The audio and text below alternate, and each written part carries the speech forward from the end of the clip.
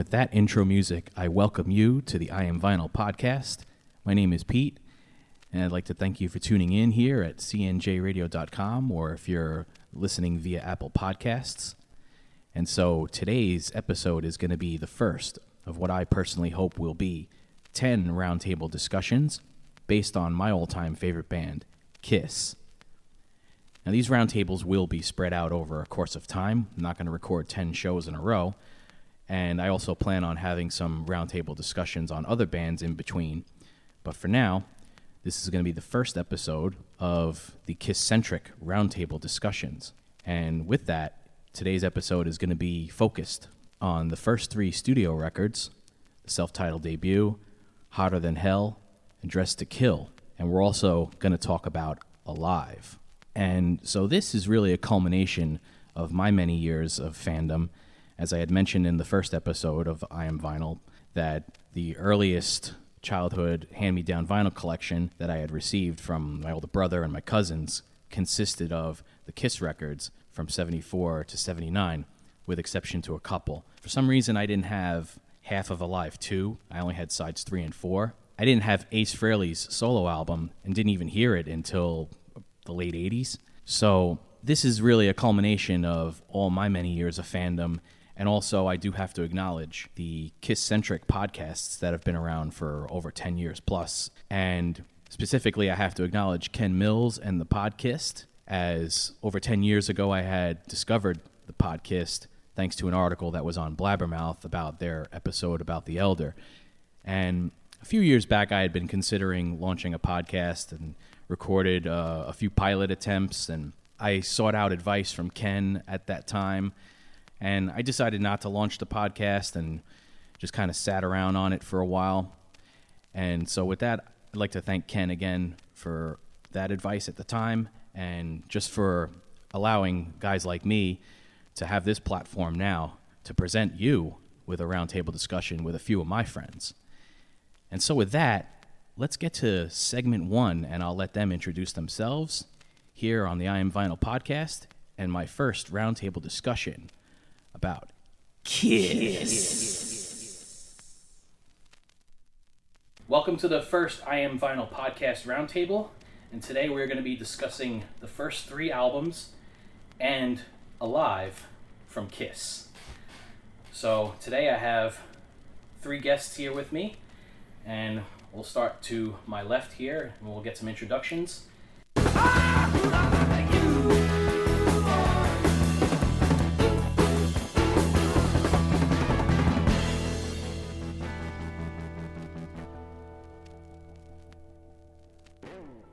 So we'll start right here, to my left.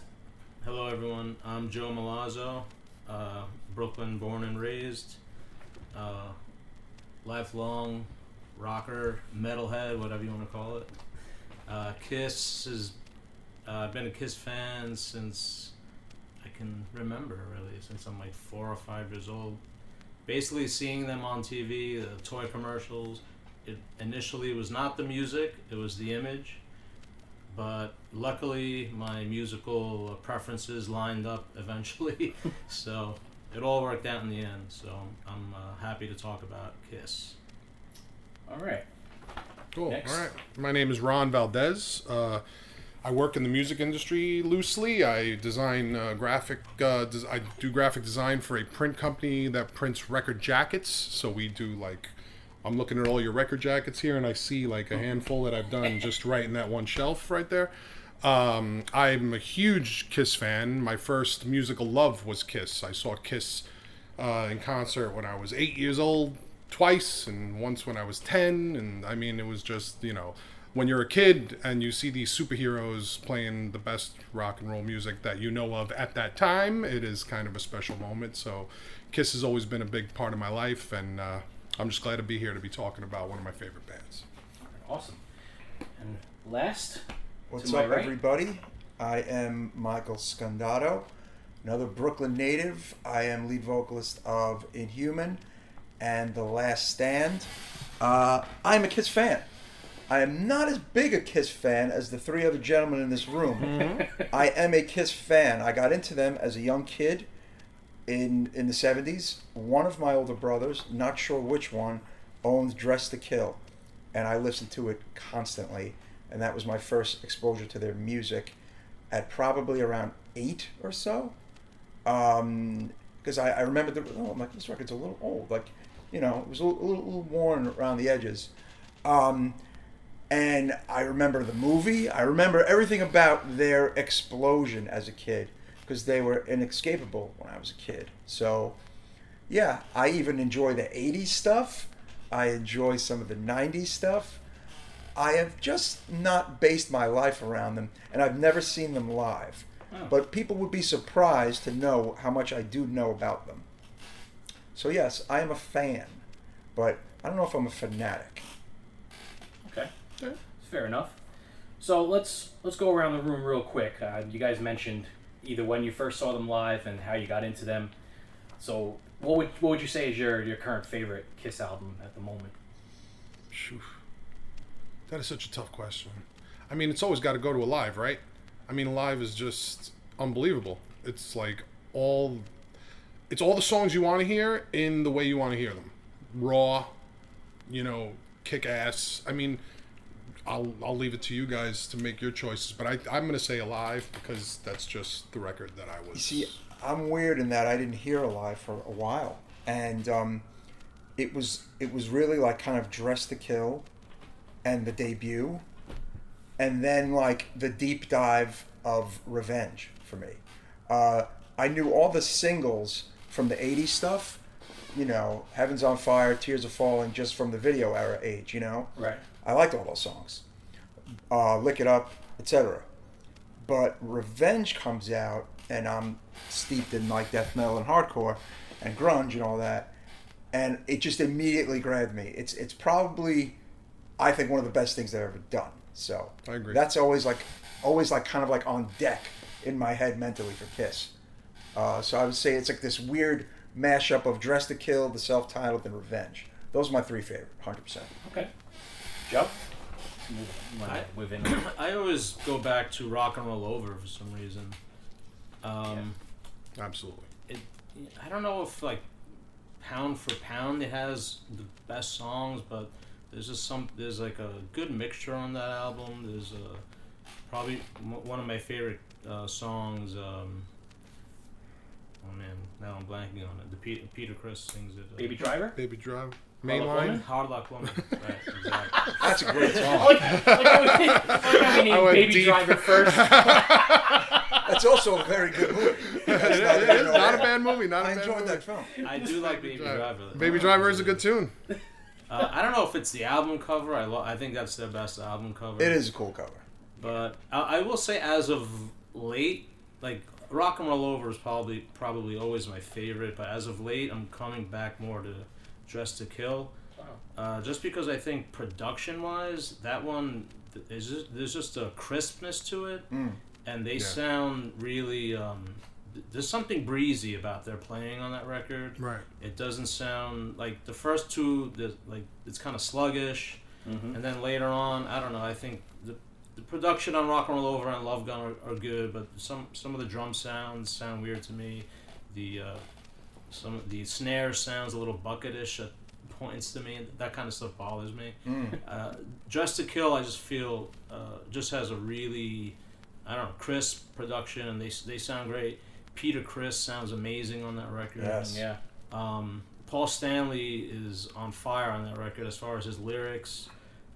It's just a good, solid, like hard 70s rock and roll record, and it's hard to find anything at fault on that record, really. Even though I think there might be some better songs on Rock and Roll Over, I think overall, Dress to Kill is like from beginning to front to back a more listenable record, you know. All right, well, in my case, my favorite Kiss album of all time at this moment right now is Alive. Sure. But if we were talking studio records, then I'm going to go with Rock and Roll Over. Yeah, me too. Studio record is Rock and Roll Over is like it sounds like a band that kind of made it, you know, because they did make it at that point. Yeah. but that they wanted to keep that rock and roll. You know what I mean? Like Destroyer, they did their experimental thing, and it was very cool, and it got them to that plateau. But that Rock and Roll Over sounds like they just had a bunch of these great rock and roll songs that they just didn't put anywhere or couldn't fit anywhere, so they made this incredible like rock and roll album, just straight up rock and roll, and that's what makes it so good. Yeah. It is free of experimentation, I would say, right. And like a song like Hard Luck Woman you brought up, I mean, that could be a hit for anybody. I mean, it's just like, it's a song, you know what I'm saying? Right. And it's that's one of the other cool things about Kiss, for me, is that I think, man, are they underrated as songwriters? I mean, I always think to a degree they're underrated as performers, but some of the actual song writing and the catchiness and the stay in your head foreverness of them, I think, can get overlooked from the musical snobs that don't like them. You know? Good point. Supposedly, they always say that song was written for Rod Stewart. Rod Stewart. I can see that. I can see that. It Yeah. kind of sounds Peter like a fought Maggie for it. May-ish. Yes, it does. It does. Yeah. And Garth Brooks put out the cover on the That was Kiss great. Fest, That was so great. which sounded so natural in that It was a environment. very good the song cover. sounded very natural. It's good. Yeah. Okay. So, I guess we could start going through the first 3 records. Let's start with the studio records. All right. And so we will with obviously the self-titled album, released on February 18th, 1974. It was recorded at Bell Sound Studios in New York City between October and November of 1973, and it's been said that it only took 13 days to complete the album. The album was produced by Kenny Kerner and Richie Wise, and for those who are unaware, Richie Wise was in the band called Dust with Mark Bell, also known as Marky Ramone. And if anyone hasn't heard those first 2 Dust records, Good stuff. I would highly recommend seeking those out. They're pretty groundbreaking albums to me.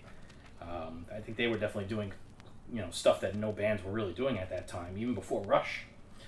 So, and the singles that were released were Nothing to Lose, which was released on February 18th, 1974, which did not chart. Kissin' Time, which was released on May 10th, 1974, and actually hit number 83 on Billboard's U.S. Pop Singles chart. And then they released Strutter on August 10th, 1974, which did not chart. The album, to this point, is certified gold. There's no official updated total sales to be known of at this time, but I think we could all assume it's probably sold past platinum by this point. And the album peaked at number 87 on the Billboard album chart. And so, some other facts about the first Kiss record. It was the only Kiss album to be manufactured and distributed under the initial agreement between Casablanca Records and Warner Brothers. It was also repressed in July 1974 with Kissin' Time, which had been previously released as a standalone single, and it was added to the beginning of Side B before the original Side B opener being Deuce, and which was against the band's wishes after Neil Bogart had promised it would only be a promotional single to help boost sales of the album, and in conjunction with the infamous kissing contest as promoted on The Mike Douglas Show, in which Gene Simmons awkwardly appeared as a guest after it had been initially released as a standalone single on May 10th, 1974. And some of you in this room are probably aware, in the mid-'80s, this album was re-released by Polygram Mercury Records on vinyl and cassette, which had a live version of Nothing to Lose from Alive instead of the original studio version. And it's been noted that this was likely due to Bruce Foster having played piano on the track and certain legalities that had to be revisited before it was reissued over 10 years later. So I have a question. Yeah. When it first came out on vinyl, it didn't have Kissin' Time on it? The first pressing? No. It did not? No. Oh, how rare is that record? Very rare? Pretty rare. Pretty rare? Yeah. If you're looking for any copies at this point, you're definitely going to be Wow. paying upwards to 100 or more, depending on the Interesting. condition. I'm one of those people that doesn't mind that song, by the way. I like too. it. It's a I like fun it, song. too. Some people hate it, from what I understand. But I Yeah. actually think it's kind of cool. I can give or take The it. chorus, the verses are kind of cool. They have like a cool little hop kind of thing to it, but the choruses are pretty damn cheesy. I don't know what it is. It's 70s. yeah, It's just but it's to me Kiss. it kind of reeks of 70s like rock. Right. Like, you know what I'm saying? I don't know what it is. AM rock. There's something about it. It's just I don't mind it. I don't know. Reminds It's you of funny. like a Partridge Family song. Right. Right. Yeah. I guess depending on your age, that could be. That might be what they were going for, I think. Probably. Sell some records. I mean, right? this record came out. I was one. So I mean, but I remember the '70s, obviously. But there's just something about that song. It's just '70s. It's the '70s. Couldn't mistake that for anything else. And who was the original writer and who originally recorded Kiss in Time? Don't know. Let's find out. Oh, actually, I checked that out, and it's two guys who are no longer with us. That one of them wrote "Teddy Bear" by Elvis Presley. So these guys, Wow. these guys were Heavy hitters. these were major dudes who wrote that song. Hold on a second. Cal Mann and Bernie Lowe. Who originally recorded the song? Who originally made it a hit? Because it was a hit for somebody, just not for Kiss. Well, these guys wrote songs for Elvis and Pat Boone and Bobby Rydell. Bobby Rydell. Yeah. Okay.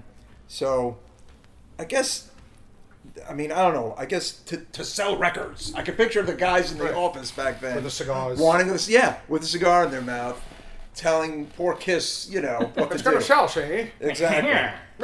So Well, that's if we're probably talking Neil exactly Bogart. what Yeah, happened. right. Yeah, We're that's talking Neil Neil Bogart. He was probably smoking a joint. Yeah, Yeah, right. That's probably exactly what happened. Well, Snorting a line. That's Yeah. You gotta record this song.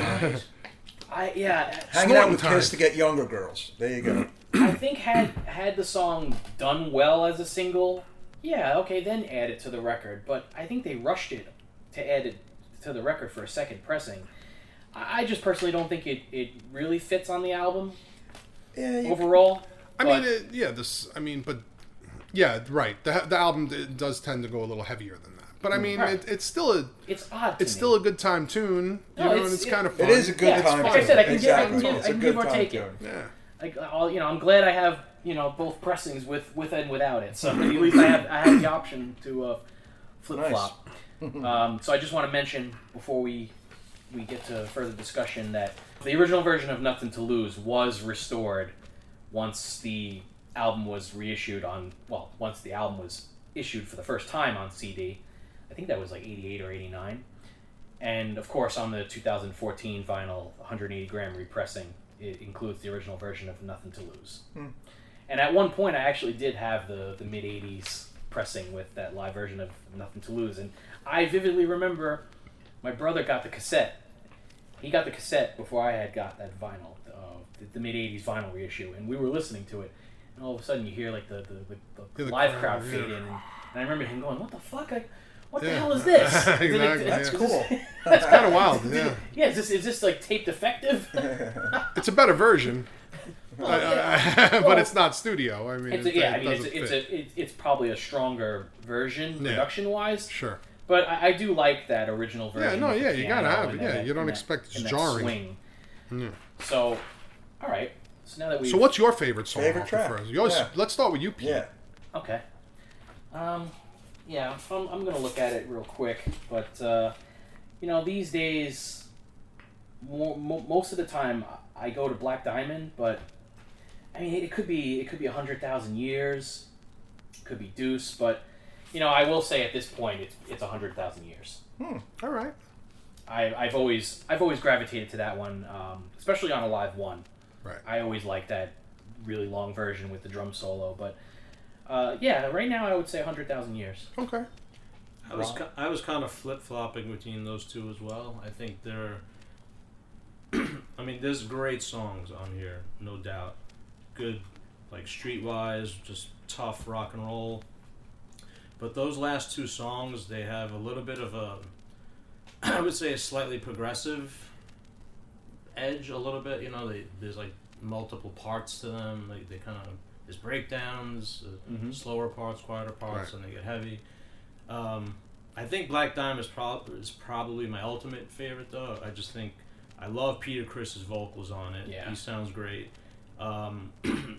The ooh part in the chorus with Gene and Paul. I mean, to me, they're underrated singers as well. I mean, their vocal when they sing together, when they do their harmonies, they could be a kind of second tier Lennon McCartney in a sense. Like really, really good singers, and their voices mesh really well together.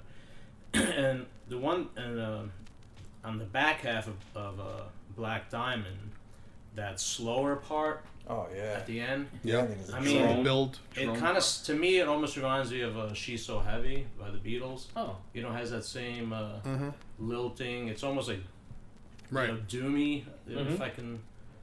You know, Mhm. it has Yeah, that no, same yeah, kind of yeah, just like totally. descending, minor key kind of. It's really cool, It's really like an heavy. added second song almost at the end of the song. Yeah, That's kind what I- of. Yeah. I've That's always what I loved thought that. of it as. Like it's like an extra song. I've It's always very loved that. dramatic. Ace Frehley's lead over that. It's like he's like putting his heart.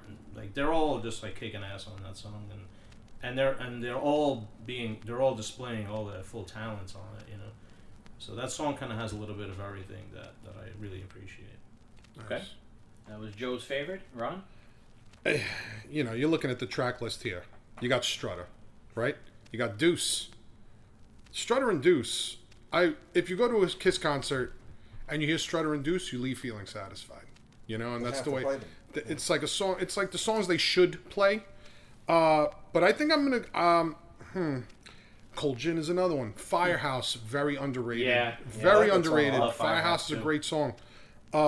100,000 Years, excellent. Your choice was so good. I'm gonna go with Love Theme from Kiss. No, I'm kidding. I'm not gonna go with Love Theme from Kiss. I'm gonna. I was ready to go. Holy shit. I'm not gonna go with Love Theme But I from like Kiss. It's not. Hey, it's a jammy 70s jam. But I'm not. That's not. I would say I would also go with Black Diamond at the moment. Okay. This is the kind of record where it has so many good songs. That tomorrow I can Yeah. wake up and be like, you know what, Cold Gin's my favorite Kiss song makes it today, really tough. or Deuce is my favorite Kiss song. Nothing to Lose is my favorite Kiss song. Black Diamond has had like so many good like live moments in Kiss concerts and things like that. It's just an overall great. I'm gonna dare and say metal. You know what I mean? It's a metal. yeah, It's yeah. a metal song. Especially in the 80s, Kiss, the way they did it. Kiss, at the end. right? Yeah, totally. Kiss is like always known as like, oh, are they metal? Are they hard rock? Are they rock? I would consider them more of a hard rock band. I wouldn't consider Sure, them more of yeah, a metal hard band. rock. Right, hard rock. I mean, They've had metal moments. they especially totally have had in metal the first moments. Decade. But overall, I'm going to say I'm going to look Hard at, rock. you're wearing a Venom shirt. Venom is a friggin' Heavy they're metal, yeah. metal, dude. Yeah. Kiss to me is just a really hard rockin' great band, and Black Diamond pushes them right over that tip. It brings them to that hard rock edge and just pushes them right over it. And I don't know if you guys ever heard the Replacements version of Oh, I Black love that Diamond, which version. is unbelievable. It's in there. And there's a live one too. You have a live album too. They do it live on live at Replacements? Maxwell's. I have to check Yeah, that out. Oh, yeah, on the yeah. live at Maxwell's record, and it's just ripping I gotta hear that. live. Yeah. So I'm gonna go today. Today, August 27th, 2019, is Black Diamond. All right, Mike. Mine was Black Diamond. I immediately put Black Diamond. That's my favorite. Look on at this, that. on this album. Overwhelming. Overwhelming. A second, a second was Strutter. Was for this album for me, like second best. First, my favorite on this album is Black Diamond. Yeah, 100%. Strutter is that first time you heard Paul Stanley, like if you heard Kiss from the beginning. I started it alive. I was 7, right? But when you go back and that first song you hear Paul Stanley singing is Strutter, you're like, yeah, man, this Paul Stanley is the Strutter. Like that's him. Even though the production on this album is not where it should be. I don't think if someone It's ever raunchy, but it's kind of fitting. I think it's. I mean, for the time it's good for what it was Yeah, at 73. But I think if someone was actually able to get their hands on like all the masters and like kind of turn up the distortion and like make it really heavy, this would be that would be an outstanding project for someone, because it's a little thin. Right. But it's raunchy though. It's got like. Right. I mean, in a way, the first two suffer from the same fate in a way, recording wise. We're going to get to that, I Yeah, know. we'll get to it. But I just feel like Dress to Kill is where it's like, okay, Right. we've got a better sound. That's how I always We thought. figured it out. Yeah. They also sound to me almost, in certain aspects, a little timid to me. It's almost Yeah. like when Right. the red light went on, they were like, how fast do we play? Like, how hard do we play? Right. Because, I feel like Cold Gin, it sounds really, really laid back. Mm-hmm. Like, if depending on how you hear it, it could sound, all right, this is very chill, laid back rock and roll. Mm-hmm. But then when they play it, the Alive version, right, it's like suddenly it's like exactly. almost twice the New speed, life. and it's like Yeah. Don't forget it in '84, live uncensored. right. It's like the recording is. Dun, dun, dun, dun, dun, Right. Yeah, right. The live version is. Right. It's like, But it's ooh, almost- it's cold. Right, gin exactly. time. Right, right. Quiet, you know? I It's like, 100% agree. It's when they were like, yeah, like Alive is like, yeah. it's, They bought all it. of our early records are now going to sound like this, everybody, and this is the new versions of all our early Right. records. And I think that's the whole idea. That was the whole idea behind Alive. The fact that they wanted to bring the Kiss's live aspect into the living room or wherever it is that you listen to your records, And I think they did that well. But we'll talk about Alive later. Yes. Okay, well, so I had thought whichever song gets the most votes as favorite track, that's going to be the song we're going to play on the show Cool. for each record. So let's play Black Diamond from the first Kiss record. Out on the street for a living, pictures only begun.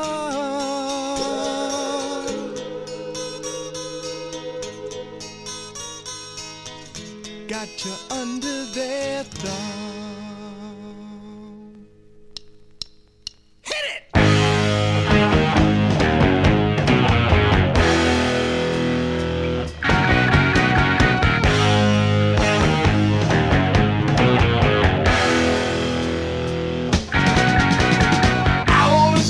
For a living, pictures only begun.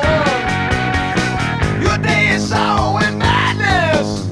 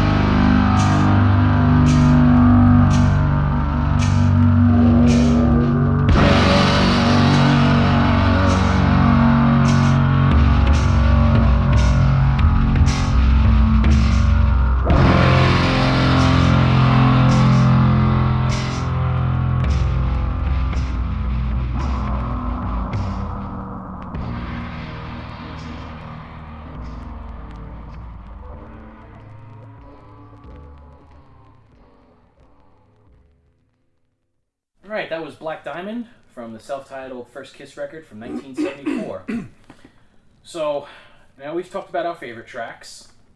Let's talk about the least favorite track, which I know on this record might be particularly hard, because as we've said, it's pretty much a perfect record. I think we So- kind of discussed what might be the least favorite.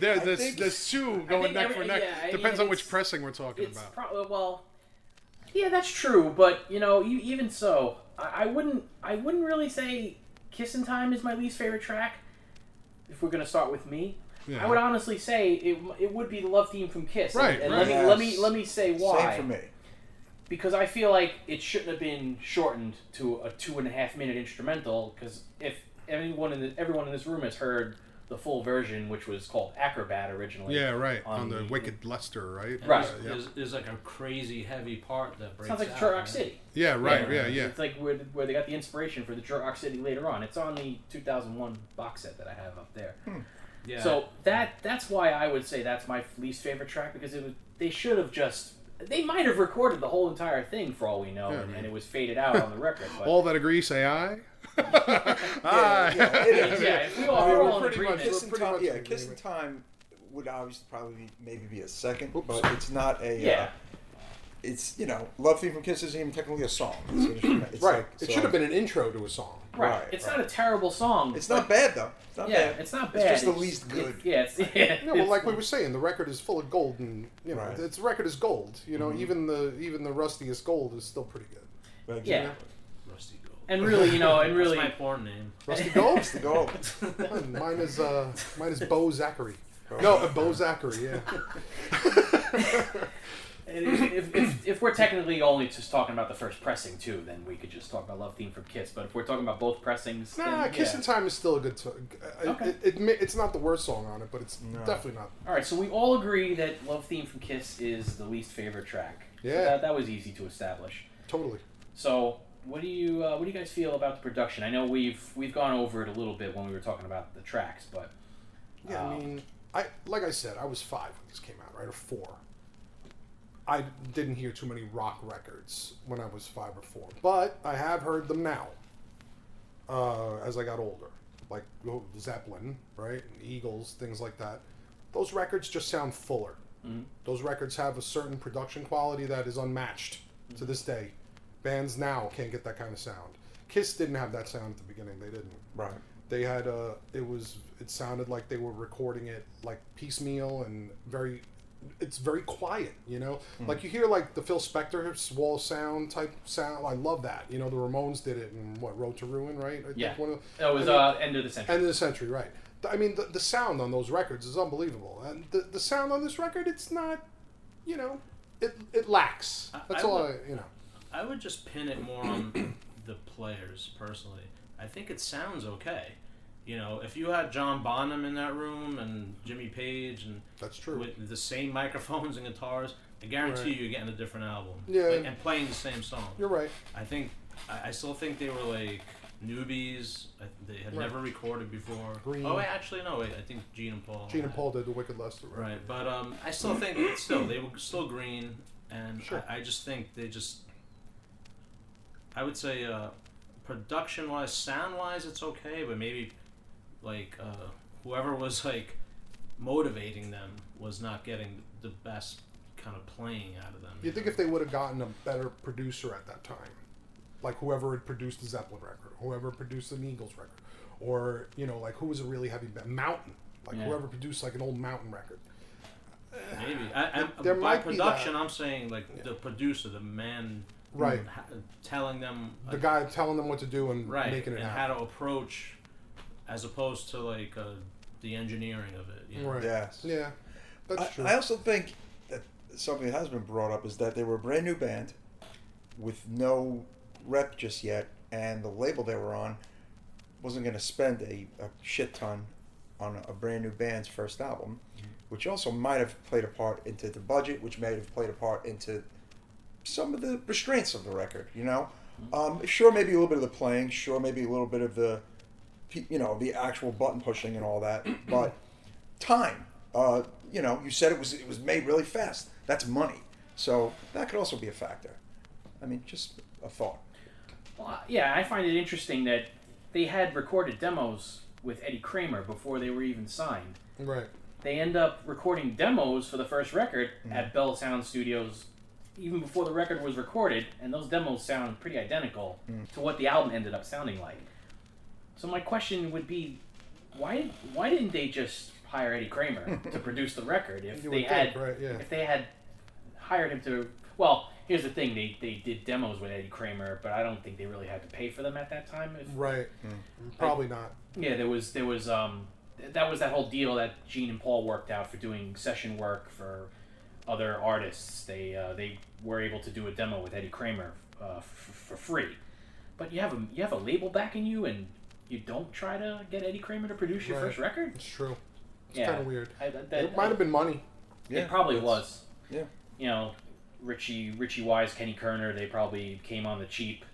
Right. And that's the thing with those two guys too, is if you listen to those Dust records, they sound really good. Yeah.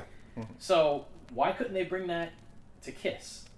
So I think the record, I agree with you guys. It's the sound of a band that's definitely still finding their way a little bit. But, right. Sure. you know, Ace and Peter had recorded prior too. You know, Peter recorded with a band called Chelsea, and they released a record Chelsea, on that's right. Decca MCA. Yeah. So they had recording experience, but the four of them collectively, not very long. I mean, Right. they only got together in '73, and they recorded their first album by the end of the year. I mean, who knows? It's It could have been insane. It could have been a record label thing too.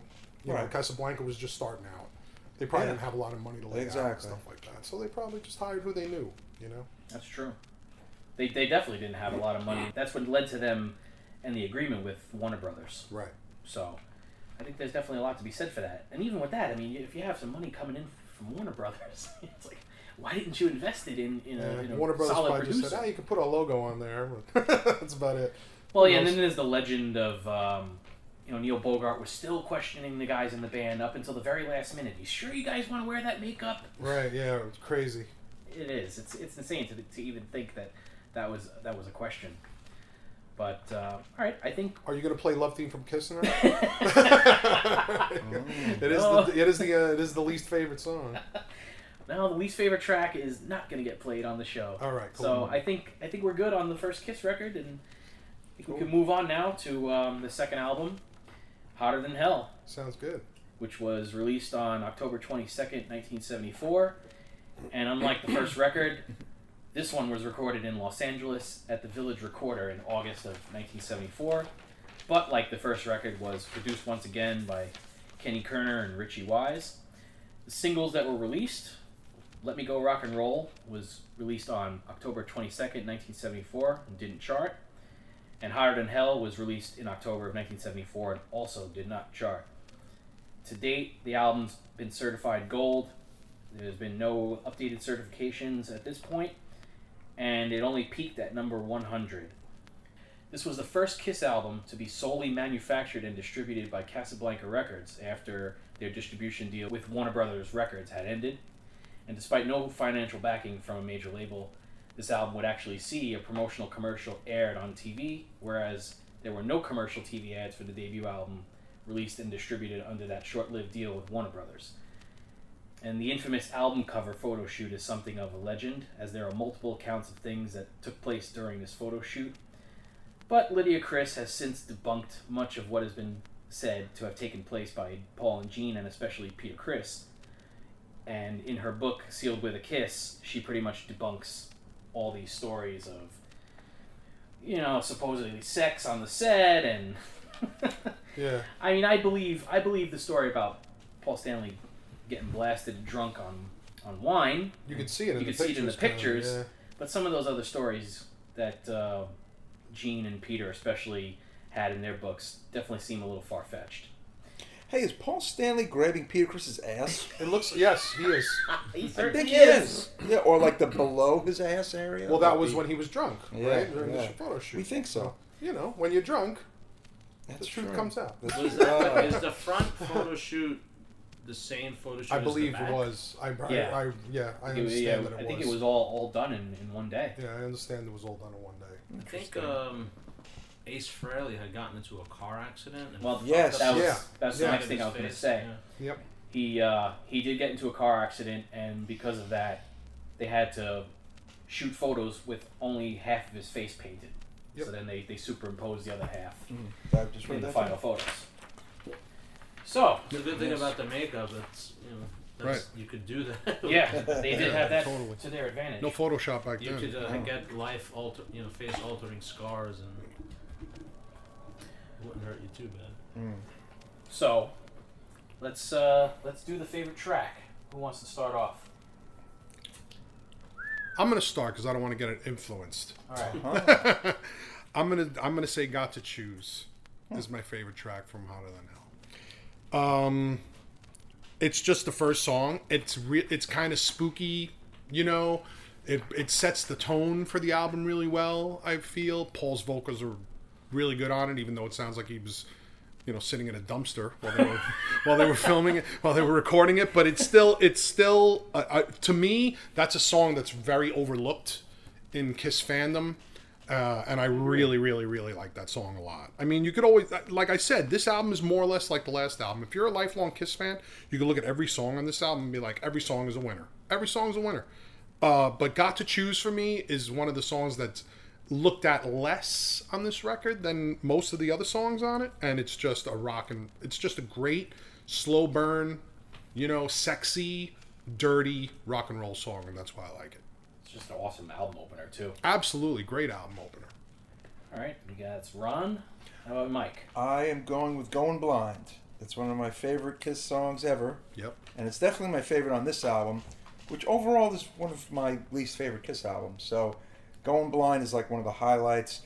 I like the very fucked up nature of the lyrics, which, okay, it's a bit, controversial, but nobody gave a crap for 30-something years Right. probably if it was controversial. Mm-hmm. And it's just a song, it's just a story, it's not real. There are no 93-year-olds with 16-year-olds. It's just, lyrics. And it's not like the lyrics Right. in Christine 16. Exactly. Wait a minute, exactly. my uncle is. No, I'm kidding. Okay. But musically, it's heavy and it's just different. It's a really different kind of song from Kiss. They don't really have many songs that sound like that one. Right. Very beatly. Yeah. It is.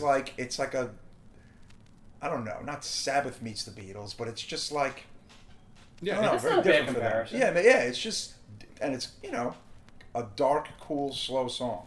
So that's my favorite. also, song. again, Dinosaur Jr. did a great cover Oh, of that. yeah. And Great the cover of Melvins. that. Yeah. It's Oh, hard for me to choose. Melvins, yes. It's so hard for me Yeah. to choose. You got to choose, but it's hard for me to choose. Got to choose.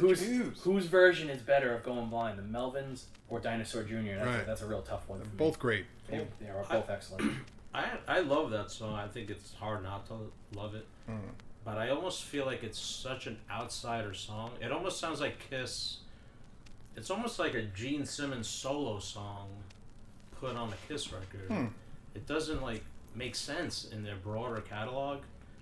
Even less so than I Was Made for Loving You. It's just I mean, granted, I'm saying I love the song, but it just almost is like a complete anomaly on that record and on their broader catalog. It's like they've never done anything like it since.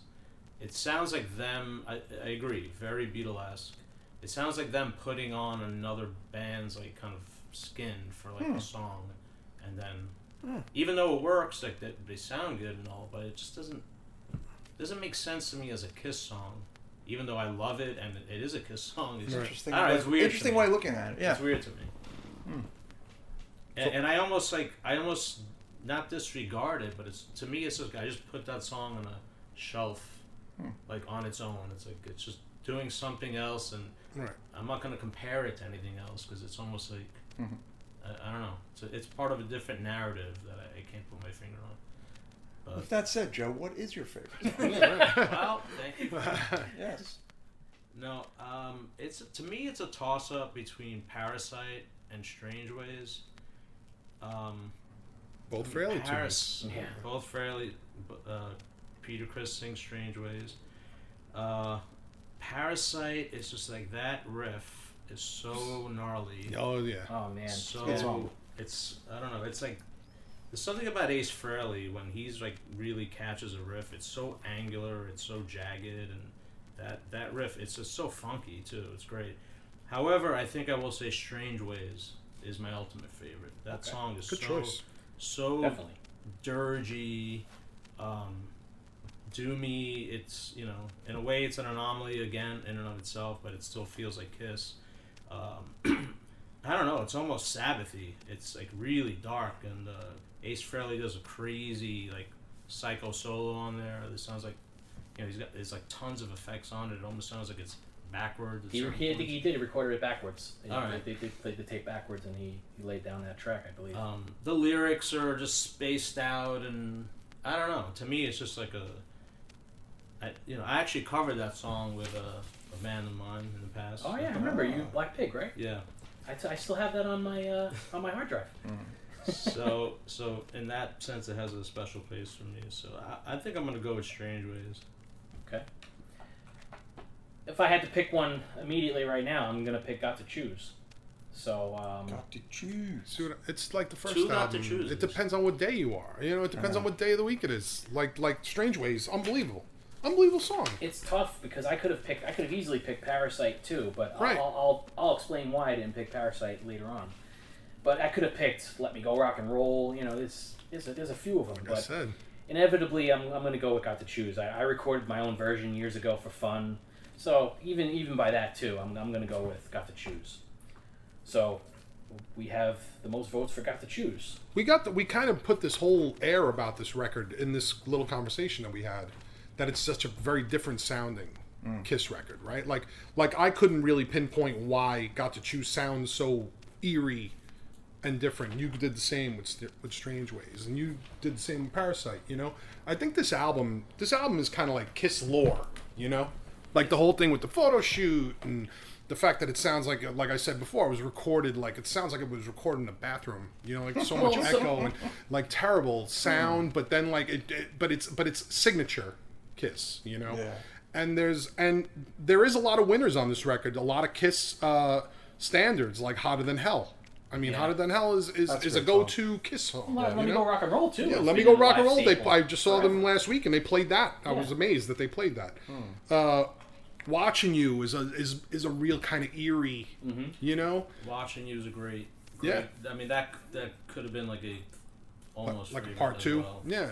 See what I mean? This album has a certain air about it. I feel I that, used to that cover. just No wait, Watching You. Yeah, I used to cover that song with my band Planet Earth way back when. oh, that's wow. cool. Wow, That was very a long cool. time ago. Remember you guys Yeah. then too. I mean- Well, supposedly, what they were trying to achieve with the production, the overcompression and everything, supposedly they were trying to make their own version of a Black Sabbath record. So I mean, if you listen to the Black Sabbath records Is that were true? out around that Did they- time, Did they say that? I forget if Maybe. someone specifically said it, but I'm pretty sure I either read it in one of these books or I heard it on one of the random Kiss podcasts. It But- makes sense. By the time it was released, Sabbath had out, oh boy, 5 albums, 4 the albums. first 6 records. Yeah, So yeah. yeah, 74. I think there's a good case for that. Like they Yeah, were trying maybe. to make their own Yeah. kind of Black Sabbath-y sounding record. Yeah, Sabbath was a monster band, you know, in that genre. I guess they were trying to reach that kind of stardom in that genre, you know. Makes sense. What's that? Sabbath, Blaze Sabbath. What's album-wise for Black Sabbath? Fifth. Yeah, I was just going to say fourth or It's the fifth. fifth album. That's their fifth. What's the one after? Sabotage.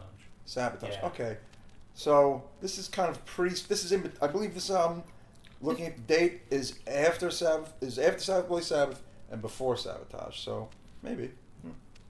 I was even thinking like Masters of Reality because of the way that album. No, I meant sounded. just timeline-wise. No, That's I all know. it I'm was, just yeah. saying, as far as the Sonically production, and production. Yeah. I feel like that was like their attempt at like a Masters of Reality Sure. record. So, okay. Alright. So I think we let's- got a clear winner there on the yeah, favorite song. We got a We clear do. winner, so let's play from Hotter Than Hell, 1974. Here's Got to Choose.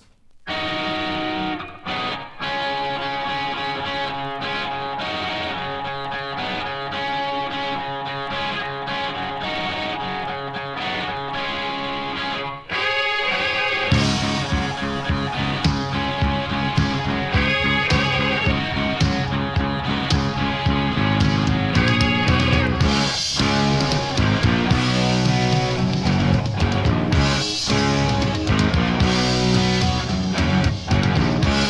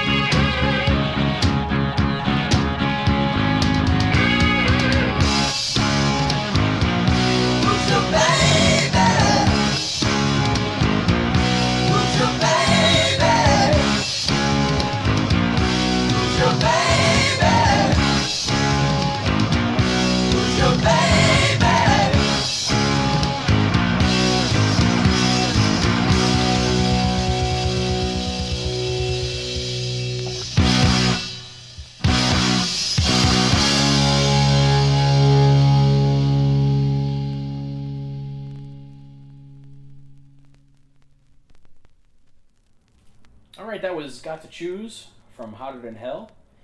And we've talked about the favorite track. Let's get to the least favorite track. So, Mainline. all right, so Ron volunteers. No, that was a cough, guys. That was a cough. No, I'll just say it. Mainline. It's not a bad song, but it's not a good song on this record. That's Okay. I mean it's a good song. It is. It's a Kiss song. Yeah, it's So not I terrible. like it, but on this record it just doesn't fit. It's like I'm going to concur, yeah, even though it's a Peter Criss lead vocal, yeah. and a lot of people say almost all his songs are great. Well, that's not really true. Not all of his songs are great. I don't This know is about probably that. one of the weakest ones. And I'm going to say this is an example of one of his songs. Most people has Yeah. obviously never heard his solo album. Right, exactly. Well, I meant in the Kiss. Yeah, as far as Kiss records. No, you're right. He does get to shine a lot. Let's He be does. honest. He really does. He really In the does. scope of things, Yeah. his songs are pretty special. Yeah, Peter this Criss is gets a lot not of one of good his tunes, special yeah. ones, so that is also mine. All right. Okay. Joe? I think All the Way is probably the weakest. Really, it's just the verse part is kind of interesting,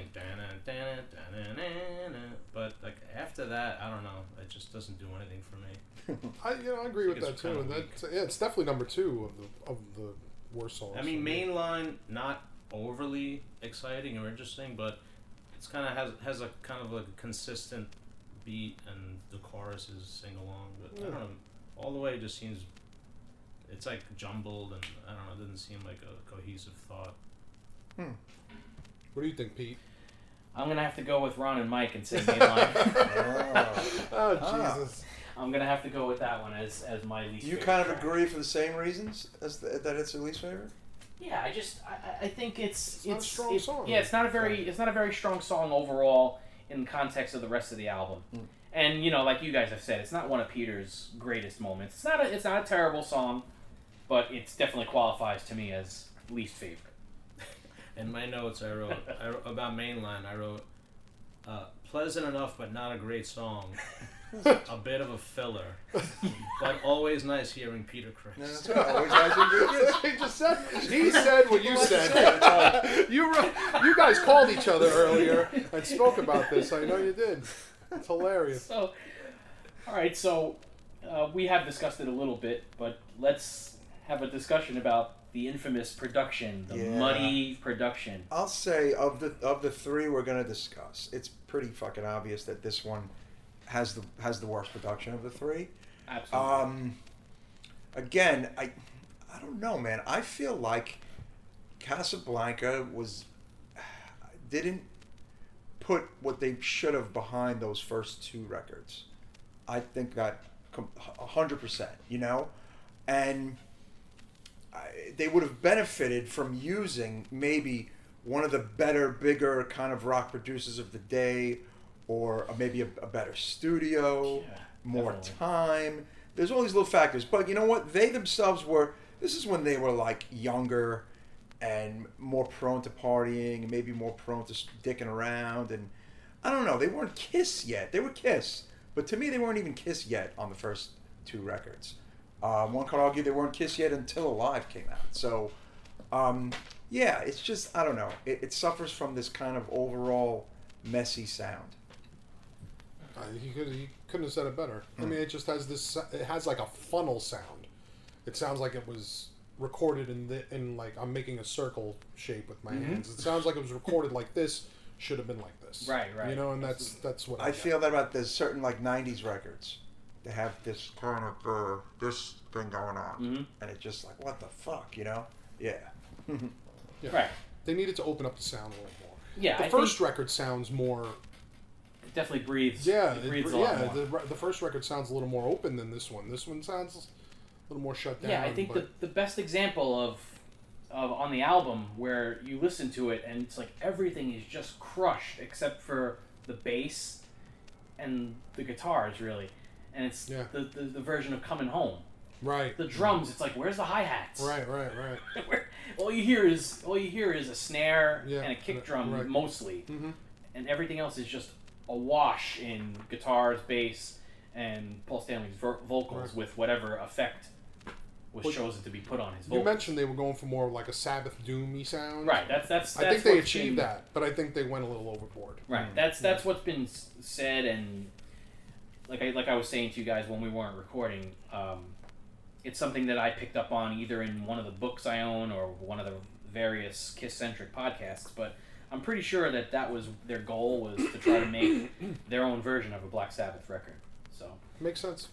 And because of that production, I kind of feel that's almost why, to me, Strange Ways is the best song, because it's the track most suited to that production. Yeah. Whereas like That's Let fair. Me Go Rock and Roll, it's like this like 50s number, but it sounds like it's like, you know, in this like ratty shithole like recording studio. I don't know. Right. It just sounds totally Yeah, you're right. squashed and A lot of compressed. songs gain from that sound, like Two Timer and like you said, Strange Ways. It's interesting. I'm reading on the Wikipedia I read earlier today that like when they got there, Paul Stanley's guitar was stolen, Yeah. and that they didn't like the LA surrounding as opposed to the New York. So like it was like a bad vibe, you know. Maybe that kind of comes into play. 'Cause if you get there, your guitar is stolen before you've recorded a note, and you don't like the place, you don't like your surroundings, it's going to show up on your fucking album. I agree with that. 100%. I agree. So That's a that could be it. good point. I actually really never thought of it that way. Well, you guys were talking about Strange Ways before. There's that infamous story that Strange Ways could have been much longer, as Peter Criss insisted on including a drum solo in the middle of the song. Oh Jesus Christ, Peter Criss. I think he threatened to quit the Yeah, band. he threatened, Oh, and this wow. was in his ex-wife's book too. She confirmed that he did threaten to quit the band. Is that worth reading? That's a good one. Oh, absolutely. There's so many books. That, Absolutely. Yeah, I there's would so many. definitely recommend getting her book. It's definitely one of the best. But just thinking of that is just like, It's ludicrous. what? I think he wanted the song to be like about 7 or 8 minutes Oh. with that drum solo. Wow. But what's it clock in at? It's like a little under 4 minutes, right? No, the whole album. I mean. Oh, the album. Oh, hold on. I'll tell you in a second. I Yeah, actually have to. that album's a little longer than Dress to Kill. Not much, though. I'm gonna say like 34 minutes. Maybe the drum solo would. It's still 3302. 3302. Wow. It's like a modern hardcore record. They should have given Peter Criss his 1 hour and That's 58 short, minute dude. It is 1 short. hour and 58 minute drum solo, made it an even 35. Call it a day. It It's is. short for a 70s rock record, but for me as a human being, for me, 30 to 35 minutes is perfection. I actually Me too. hate records longer than that, personally. So, in almost any genre, almost. I agree. Well, Almost. any that's really a perfect segue to the next album then, genre. Just- because Dress to Kill is pretty fucking short. Yeah, it is short as hell. So let's It's talk. almost punk short. Let's talk about Dress to Kill, which was released on March 19th, 1975. They came back to New York City this time around, and they recorded this record at Electric Lady Studios. And Kenny Kerner and Richie Wise were not retained for this record. Well, I can't believe They were it. given No. the proverbial boot. Well, you could attribute it mostly to trying to cut some costs, but the album ended up being produced by Neil Bogart, obviously the head of Casablanca Records. Did a hell of a job. Yeah. He definitely did. Surprise, surprise. So it's said to be produced by Neil Bogart along with Kiss. And the singles that were released were Rock and Roll All Night, released on April 2nd, 1975, which hit number 68 on Billboard's Hot 100.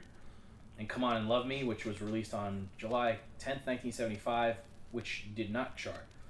The album, just like the first two, is certified gold up to this point. There's been no update, but again, we can assume it's probably sold platinum or more by this point. And it peaked on Billboard at number 32. And so, as I said, this was the first and only album to have been produced by Neil Bogart as a means of cutting costs, not having to hire and pay a producer. And it was mostly written in the studio as Kiss were rushed to write and record another album once sales for Hotter Than Hell had peaked and cooled off. Songs such as She and Love Her All I Can were taken from the unreleased Wicked Lester album. And Really? I were didn't know that. Yeah, and they were Kissified for the time. Oh. And just as we were saying before about this album being very short, the album just passes the 30-minute mark at 30 minutes and 7 seconds. And it's been said that the gaps in between the songs, especially on the vinyl, were purposely Yes. elongated Yes. to bring the album to at least 30 minutes. So a it means shortage it's of material. less than that. So that means it's literally even less than that because you figure Mm-hmm. there's 10 songs, shave 10 seconds at least off that. They So it's count, less than you that. count the spaces in between on a record? I mean, I as believe far They as actually record- are, yeah, they record are length, yeah. on this in this instance because it needed to be a minimum of 30 minutes. I think Right. that's what they're trying. Like that's what they're trying to say. Like They probably added 5 I think seconds the to C- each blank I area. think, and- I think the CD may be the same amount of time. I don't think it goes under 30 minutes. It go, oh, really? I don't Yeah, think it so. might be 30. Right, at the end of the song is just some blank space before the They next might one. have shaved a second off, Right. half a second off here and there, but I think even on the CD it reaches over 30 minutes. Pretty yeah, well. funny. But Pretty wild. yeah, so let's discuss. I think we Yes. started with everyone except Joe, right? Yeah, let's start with Joe on A this lot of one. pressure, guys. This is Favorite this- track on Dress to Kill. Joe. Great record. Jesus. Ah, Jesus is not You on had to this record. start with me. that's a Slayer album. Yeah, talk about Another I Am Vinyl podcast. Another, There you go. we're going through Slayer. Yeah. I unfortunately I didn't have I'm not prepared with an answer. Does anyone want to I'll start if you try want. it and I'll come Think back about to it. Think about it. It's okay. I'm going to start. I'm just going for it. I do love almost every song on this album equally. I love them all, but I love them all almost equally because they're all really, really good, tight Kiss tunes, man. Love Her All I Can is unbelievable. Yeah. She, unbelievable. All except Rock and Roll All Night because that's a song that I can go the rest of my life without hearing again. Understandable. And I'd be fine. Come On and Love Me is a great song. Anything for My Baby is a great song. Rock Bottom is such a Yeah, great cool song. song. Getaway, Peter Criss, unbelievable. That's a lot of Ladies in people's Waiting is a great song. Room Service is an unbelievable opener. But I am going to pick as my favorite Two Timer because Wow. Two Timer Wow. is another interesting. rock and roll slow burn kind of Gene Simmons groove that only Gene Simmons could get away with, and it is for me a signature Dress to Kill song for me.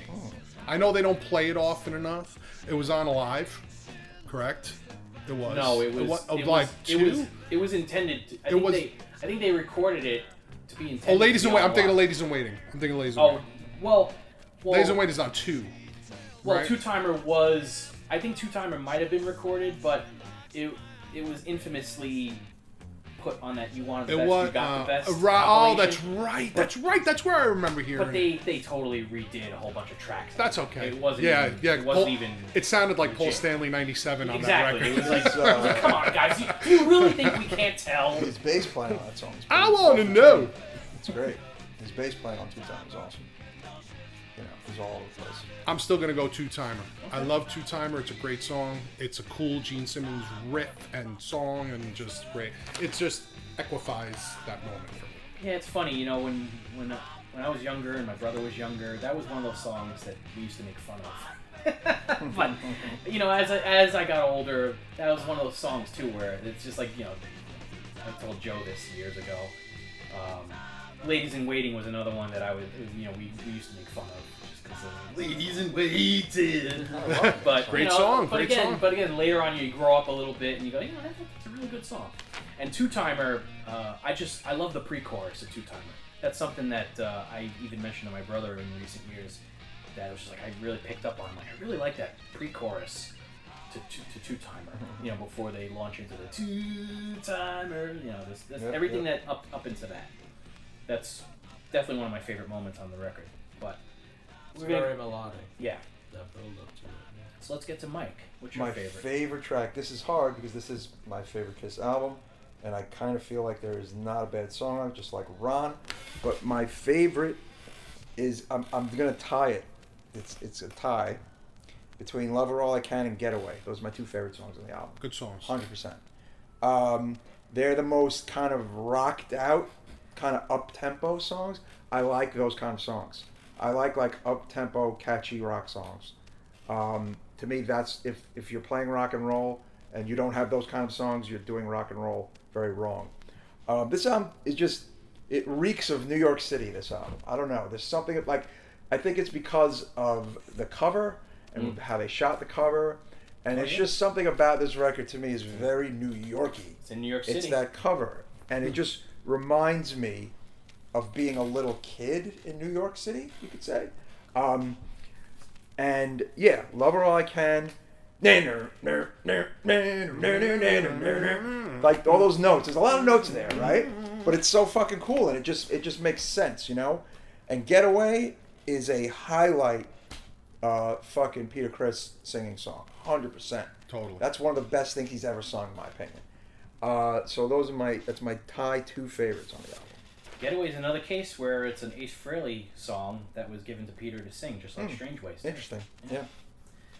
So, as far as I'm concerned, it's really tough. I mean, I can go with Come On and Love Me. I can go with Love Her All I Can. I can go with She.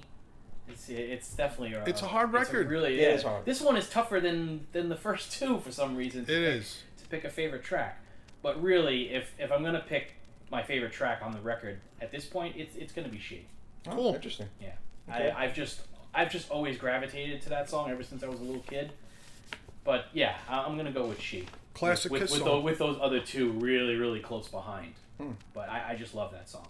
Cool. Joe, have you decided? I have. This album to me is a Paul Stanley album. He shines on this album. Like the best songs to me are his songs. I mean, Room Service, Rock Bottom, Come On and Love Me, Love Her All I Can. Those songs have such a spark, such a drive, such cool, like, just guitar licks. And that's why my favorite song on the album is She. All right. Because even though I think it's Paul's record, the song that stands out is the most unique. And I'm just drawn to like the dirgier stuff just in general, just my preference for music. But that song is fucking heavy.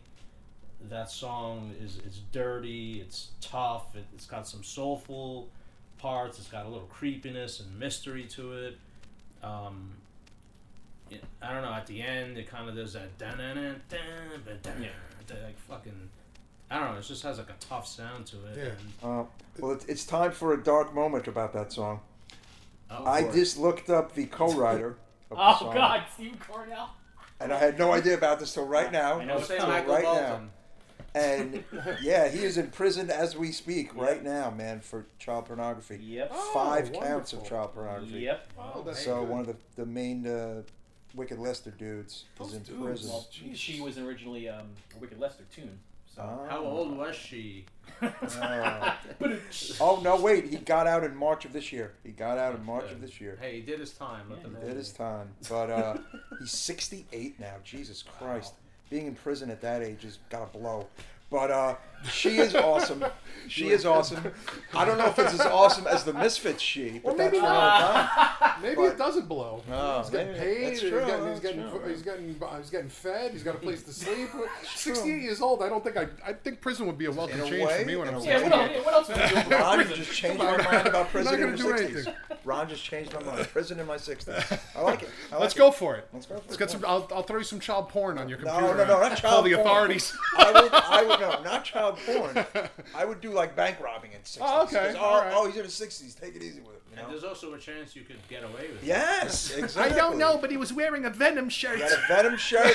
He looked very old. He was wearing a mask, but he also had a Venom I shirt. think he's 68 to 69 years old. You'll be standing outside the bank in a Venom shirt. Yeah, I know. Hi, here I am. Or Bathory. But yeah, wow, that's pretty fucked up about that guy. But anyway, I had no idea. It's a dark tune. She is a really dark tune. Like the ending is like really kind of weird and different and interesting. You know. Again, maybe Sabbath-esque. Yeah. It would be interesting to see if Gene or Paul would ever really fess up to just how much they might have liked Sabbath back It's then. super heavy.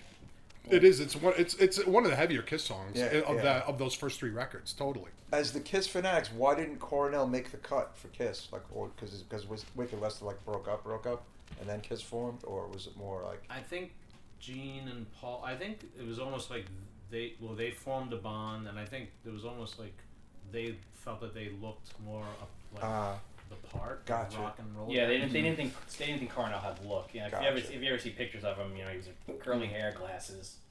So, Okay, yeah, that happens. That happens. Typical pedophile.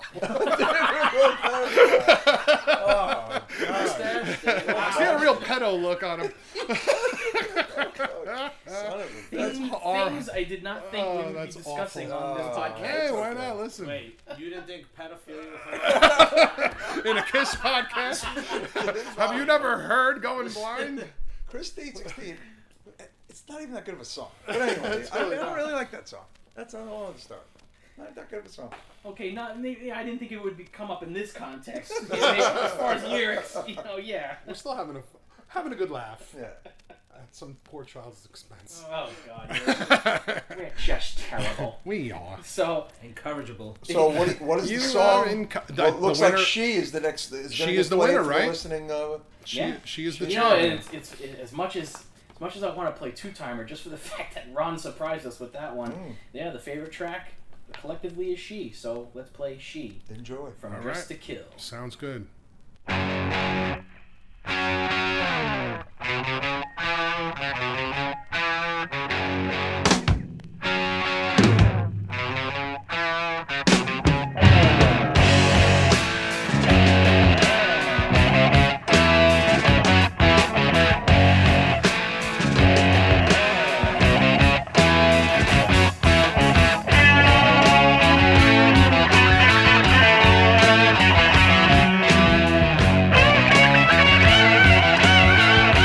Thank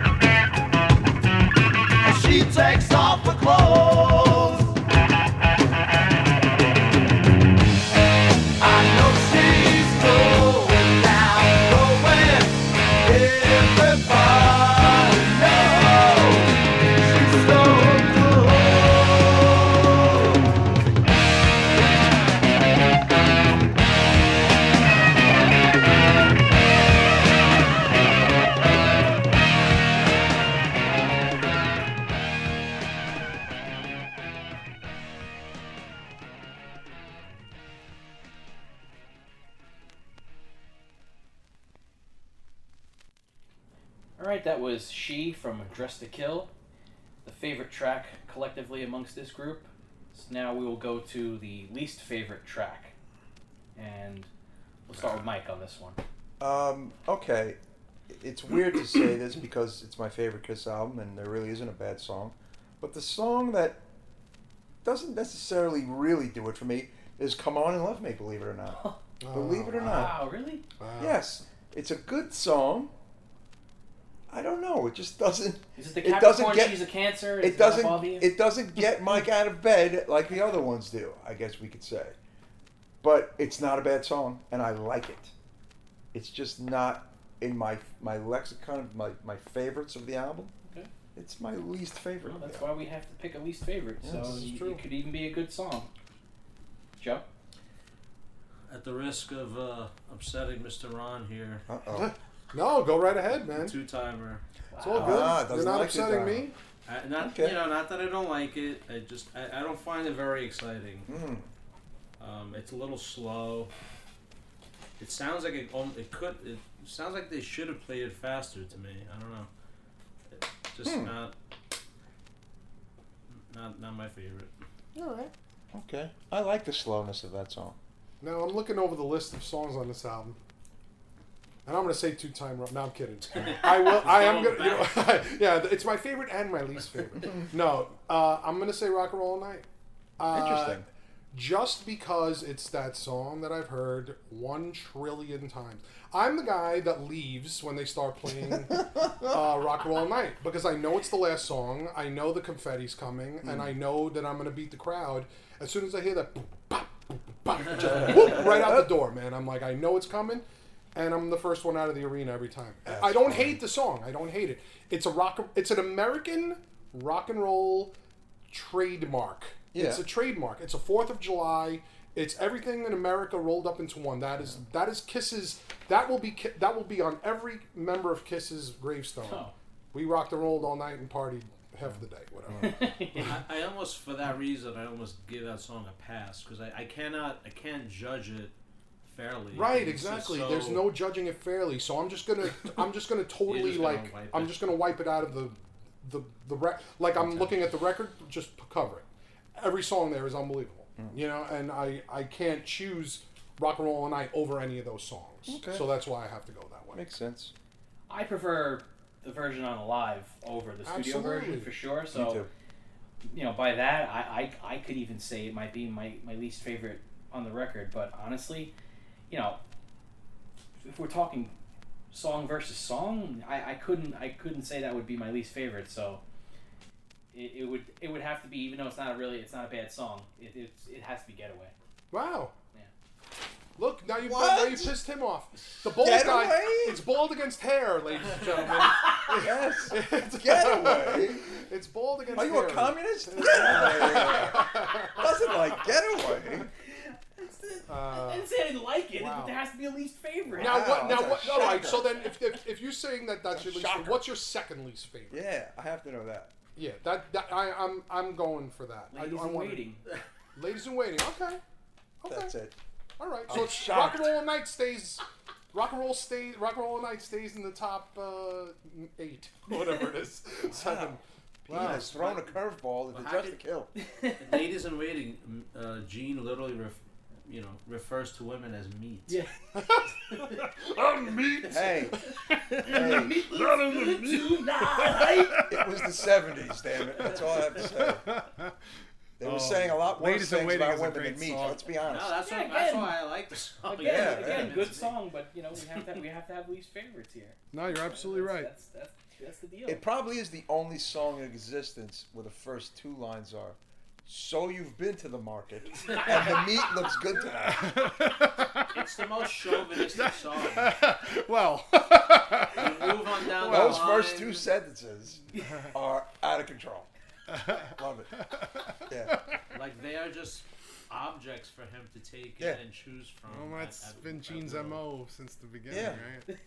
I mean, you can't fault the guy He's for what been he's Me Too'd, and it did apparently no damage whatsoever. So yeah, there you go. There's Gene Simmons. Yeah. It's funny. Had no effect. 0. So yeah. And you know where the ladies are waiting? In the ladies' room. Yeah. Ah, Ladies- As always. Ladies in Waiting. In the ladies' room. Ladies' room. Christine 16's in there. Yeah, they got. They could definitely. We could definitely compile a list of their most women sketch songs, and a couple of them are on this record. Yeah, you know, Domino. Domino, Murder in yeah. High Heels. Like I forget that Domino. Jeez. Domino's to me is one of their Can't wait best till we get to songs. those records. Oh, Domino's one of their best songs, and it is lyrically one of their sketchiest songs. Domino? Big fan of Domino, are you? That song's amazing. That bitch bends over. the music, like musically, it is like this, like fucking ass-kicking rock and roll song. I like that song. Oh, that's funny. All right. All right, so You're in a strip club. You put that song on. Oh, it's party time. The girls are dancing. Follow it You up know? with some girls, girls, girls. You're ready to Yeah, have that's the right. night is the night is complete. Yes. let's move on to the production. Yeah. How do we feel about the production in comparison? Vast to the first improvement. two? Vast improvement. it's a big I step think up. we're all in agreement on that. Big step Yeah. up. This was Kiss's, I think, listen, third record, right? It was their shot. It was make or break, probably, at this point. Yeah. You know? And the production, to me, sounds worlds better than both records. Both the first records. It's interesting that Neil Bogart produced it. You know, like you wouldn't think. With Kiss. Yeah, I You bet know? you they had a big hand in it. Yeah.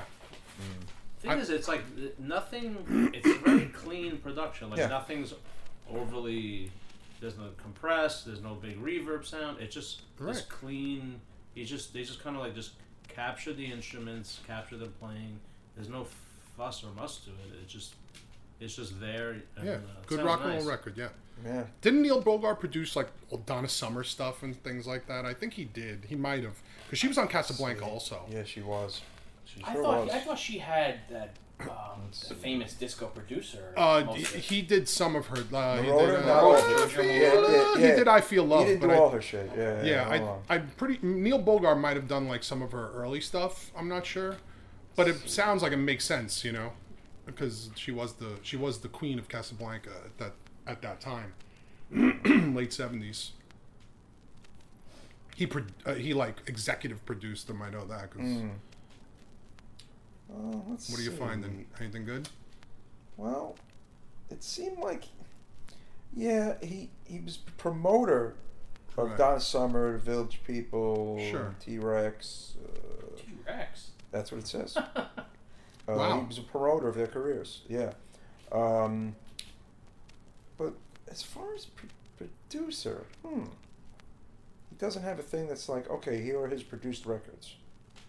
Yeah, it says George. It actually says here Giorgio Moroder. Yeah. It seemed like he was a big behind-the-scenes and money guy, but not necessarily a big record producer Okay. guy. Supposedly Kiss were talking about working with him. I think With I Giorgio think- Moroder I think around the time for Love I Was Dynasty. Made. Yeah, I think Makes That would have sense. made a lot of sense, actually. It sounds like that sounds like he might have that produced break that in the song, song. yeah. That Oh, that yeah, totally and sounds like a the sound yeah. effects.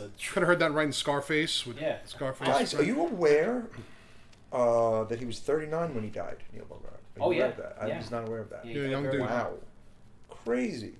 So, yeah, I mean, he was like, cancer, wow. Yeah. He wasn't a big record producer. He was a big, he was the label guy, money Right. guy. Yeah, yeah. Right, he didn't have extensive producing No, he did not. experience, but yeah, again, it was a cost-cutting measure. Think about it though. The first two albums essentially bombed. He's like, Yes. he's like, I'm all gonna right. come in there. He's Yes. like, album 3, I'm coming in. I'm like, Yeah, if it's yeah. gonna He's bomb, a it's gonna be producer, under my though. watch. Right, yeah, that's true. I'm not going to pay anybody to have this bomb. Mm. You know, I'll do it myself He- for free. You know, whoever technically produced it, whatever, it came out great. Yeah, Yeah, well, man. But before and it he, produced Kiss's biggest hit. I well, mean, Neil Bogart was also known for producing a lot of the so-called bubblegum music right, of like the late '60s. Yes. right. So, it's been said that when he made the decision to produce Dress to Kill, he was purposely trying to make it more palatable for a wider audience. Right. So, He I grew mean- up in Flatlands. Nice side note. Brooklyn guy. oh really? He Yeah. succeeded. I mean, clearly it must have worked. I mean, the album peaked at number 32. It was the highest charting Kiss album to that point. You know, they actually charted with a single. Right, above 99. Yeah, right? Wasn't it? you know, How Rock and Did Roll That All was Night went 99, to right? Rock and Roll All Night hit number 68. And what was Kiss in Time again? Kissin' Time hit 83. Yeah. All right, so not So, bad. Respectable. I think there's something to be said about his decision to produce the record, Right. and it did produce good results as opposed to the first two albums. But I did the right thing. yeah. All right. So next, moving on, we're going to talk about Kiss Alive, released on September 10th, 1975, and was recorded at various locations over 4 dates: May 16th, 75 at Cobo Hall in Detroit, June 21st, 1975 at Cleveland Music Hall, July 20th, 1975 at the RKO Orpheum Theater, Davenport, July 23rd, 1975 Wildwood Convention Center in Wildwood. And this was produced by Eddie Kramer. The single released was Rock and Roll All Night, released on October 14th, 1975, and to this point their highest charting single on Billboard's Hot 100, peaking at number 12. And it's been certified quadruple platinum, but is now said to have also sold over 9 million copies.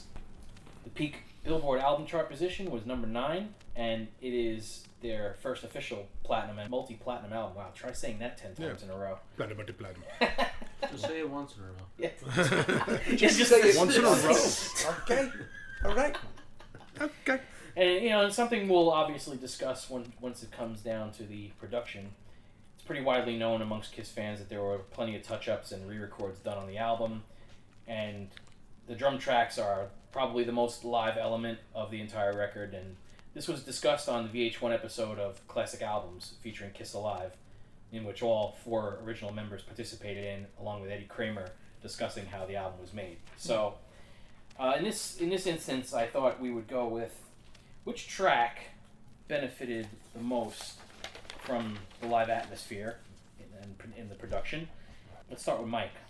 Well, I got the obvious answer, and then I just have a backup. The obvious answer is Rock and Roll All Night. This is the version that kind of really put them on the map. It was the highest charting single at that point. Mm-hmm. I think this version in people's heads is more of the version than the Dress to Kill version in a way, Absolutely. It's like, some people don't like live recordings, but I think most people like this live recording. You know what I'm saying? Sure. Like, it can be like a go-to record for a lot of people, this album in particular. And certainly Alive too, for another discussion. For me personally, actually, Alive too. But, yeah, that obviously benefited. It became a 10 times bigger song. The realization of the chorus was fucking realized, so to speak, with the live version, with the entire fucking arena, whatever singing along, and then I would say Deuce and Strutter also benefited greatly. I think those they were bangers already, but they became those live fucking bangers. Those two, Kiss staples. So those are my 3, I'll say. Yeah, and also with the live version of Rock and Roll All Night, there was a guitar solo added. Correct. The I forgot about that. Studio version didn't even have one. Yes, Right. exactly. It's hard to no believe. lead, right? It's hard to believe. Like when you listen to the studio version, you kind of forget that that solo isn't there. But at the same time, it is really hard to believe that they didn't originally decide to record a guitar solo on the studio version and then opted to include one on the live version. You could say the live version of Rock and Roll Night made them rich men in a way. You could say that. Absolutely. Yeah. So. I don't even think, the local classic rock station here, Q104, I don't think they ever play the studio version. No, they they don't. don't. They don't. I've never heard the studio version on the And radio. I'm not sure, but I think the version they play, is it this version or is it the '96 version, the one where he's like I've heard a different version. You know what I'm talking about, though. I've heard a different live version. It's the one they use for the video from Asylum. No, what's that? Kiss Exposed, right? Yes, Kiss Exposed. That's a newer Kiss version. That's not this Exposed one. was my rebirth of Kiss in a way. Right. I had my young kid makeup Kiss. Then, as young metalhead, Kiss Exposed found its way into the house, and I watched it 8 trillion Me times. too. Yeah, Me so too. did On I. a loop. So that was my Kiss kind of second Wasn't knock that, too.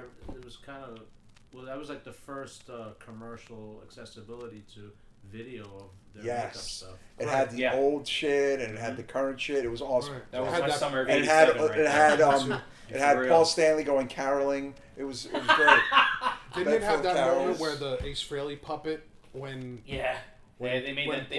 Paul grabs the puppet's foot and Little he's like, snide "This puppet remark. says I'm alive, I'm well. Where am I?" Yeah. He's like, "Screw you, Yeah, Paul." that's- Every time I that's saw that, I was weird like, "You know moments, what, man? yeah. Fuck you." Home videos is where you learn quite a bit He's about on a bands. comet. Motley Crue's home videos. Oh, Uncensored. the God. Molly Crew one Watched that a is, million is times, too. unbelievable. Great. Danzig's, of course, 2 home Yep. videos were amazing. So many Twisted Sister, the live Twisted Sisters, Stay Hungry. Oh yeah. Great. I had that one. The lost great art of copy of home that one. videos for I bands. used to rent the Striper. See, I didn't even saw Stripe the is Striper great. one. Stripe The is Striper good. one was surprisingly good. I wasn't even a huge Striper fan, but it was like whatever your local rental place had was like Interesting. Yeah. rock Right. oriented. I was like, I guess I'll get the Go check it Striper. out. Striper kicks ass. And if those listening aren't aware, the hard and heavies were the best. Hard and heavy. Oh, I remember those. Oh, yeah. I still We have had a couple of those in my The house. thrash metal special, and then there was like, oh man, it was I remember that. unbelievable. We had I the still have a one- box of VHS tapes in my closet. Like I have to look through. I it. said I have It's in so my good. bedroom. amazing stuff. boxes. I have a ton So of them. funny, so funny. Just exposed me to so much. But anyway, yeah, those are my picks. Okay. Alright. So maybe I'll go next. We'll Yeah, go go round ahead. table. Ron. I'm gonna say the song that it's like Mike said, it's obvious. It's Rock and Roll Night, but I'm not gonna go with that because it's just too black and white. Speaking of black and white, I'm gonna say it's Black Diamond. Black Diamond is a ripper on this album. Yeah. It's I agree. and it's the closer, and it's a monster, and it's just so loud, and it's so heavy, and it's really great. But also to mirror what Mike said, Deuce and Strutter, man, Deuce, that opening track of Deuce, Yep. really, like it's like Kiss put out the first 3 albums, and they were just like, okay, here's what we can do. But then they put this out, and it's like, here's what we can do, Right. you know. And when they open with Deuce, and when you see Deuce live with the choreography, you know, and you know, like rocking back and forth, it's just it chills, you know. When I saw the reunion tour Oh, in yeah, '96, man, and they opened with Deuce, and they did that move, like that was it, man. Chills from head Yeah. to toe, Same and here. I was sold, you know, and I that's why I went back and saw it again and again, and it I was was there the just entire week too. yeah, it was unbelievable. It was so I'm gonna say Black Diamond is the go-to. I mean, we all know Peter benefited the most from the 100,000 Years, but Yeah. I'm gonna say Black Diamond is my pick. But I'm also gonna throw in Deuce and Strutter as backups because Deuce is just, I mean, Deuce live is not like it, not like it. All right, Joe. To jump off a little bit of what Ron and Mike said, I kind of agree with Deuce and Strutter. I think those core like songs off the first album are the ones that kind of get the most benefit. But ultimately, I think Cold Gin, like if I'm gonna look at those 3 as like a little trifecta, I think that one is improved the most. Because I think that one especially sounds a little chintzy on the original record, and it just, I don't know, it just becomes a little, just that much more of a powerhouse Yeah. tune on Alive. You know, I mean, you could say this about any song on this record. It's improved energy-wise, but I just think that one, especially for me, it just improves a lot. Yeah, I'm gonna agree about that energy. Again, it's I will. the studio versions well. are that slower that you know. Yeah. Whereas the live, it's it's a big Yeah, difference. it's loud, a big it's difference. And Bombastic. the energy difference is tremendous. So, And you got the whole Paul intro with the tequila. Who Right, likes you the know, vodka alcohol? that's also that's right. Who likes Everything, all vodka and juice? everything's augmented. Everything's augmented by Paul Stanley's amazing Banter. Yes, totally. All the time, every The time. stuff of legend. He did that this time too. When I just saw them at the end of the road, whatever. He did the whole "Who likes spilled tequila?" like with his crackly voice. God. Who likes tequila? Oh, You need some Screaming. Robitussin. Who likes Robitussin? Paul? You. You should have some. Who likes throat spray? Yeah, but with the Peter doing the with the tequila, you know, like he was doing like. Oh, yeah. I mean, it's so cool. The whole Kiss live experience back then, like anything from the reunion tour back, unbelievable. Like even the '80s with the makeup, with the Paul telling the story with the 501 jeans, and I mean, like Paul Stanley's stage banter is just outstanding.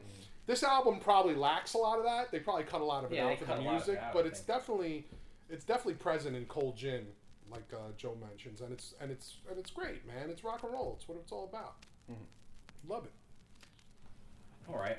Well, as far as I'm concerned, I think the song that benefited the most from the live atmosphere, because it kind of, I don't want to say it's too plotting, but if we're talking about production, I think Parasite benefited the most. Good choice. From, I mean, just think about the intro, when that riff really Right. kicks in when the drums kick in. Yeah.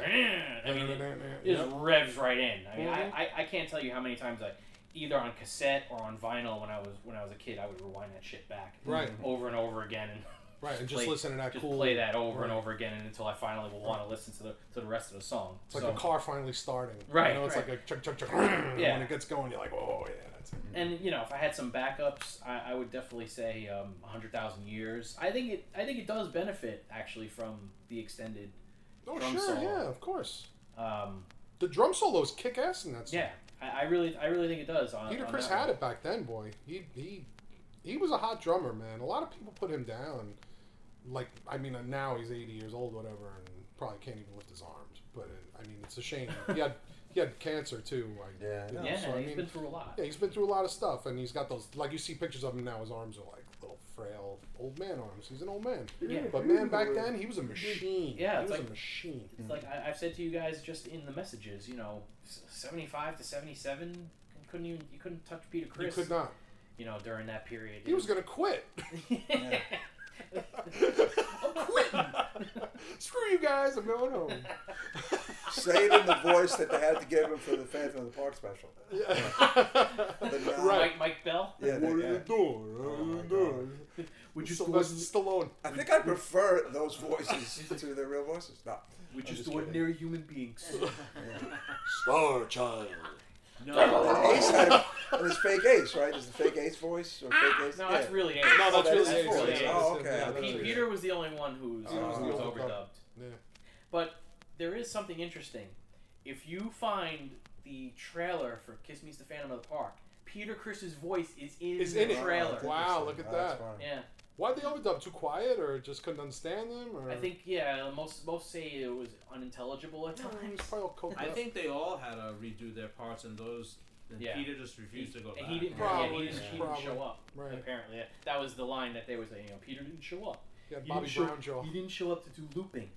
I don't know if we brought this up prior to us recording, but Peter, he's the only one who wasn't re-recorded for this record. Yeah. I mean, depending on They what kept story all you drums. hear, Yeah, Yeah. that was he, mentioned. he is the groundwork. He is the complete base Yep. for everything you're hearing. Mm-hmm. And they said, for the most part, I think he's 100% the only thing that's like captured Pure. live. Yeah. And imagine, that's a testament to him as a drummer. Yeah. He sounds great on the album. His timing is great. Yeah. I don't hear him, I don't hear him losing time, speeding He's- up, slowing down. He sounds great. He started speeding up a lot in like 76, 77. I mean, if you watch those concerts, Yeah, yeah, that's yeah. where you really start to notice it. But yeah, 74, 75, he was still maintaining a lot. Yeah. But to think how far he fell, but at this point, he's like almost the anchor. Yeah. Because those guys, whatever. Of course, they're walking around in 7-inch heels, and Mhm. there's all kinds of other, stuff they're dealing with. But he was the rock. No, you're right. It's basically like they produced, like if the drums were live, they produced a record around the drums, which is amazing. Right. Well, if you guys have heard the King Biscuit Alive at all, No. all right, a lot of that is interesting to listen to because you can hear some of the original tracks still kind of Oh, really? not fully tucked away. You Oh, hear wow. some of the flaws.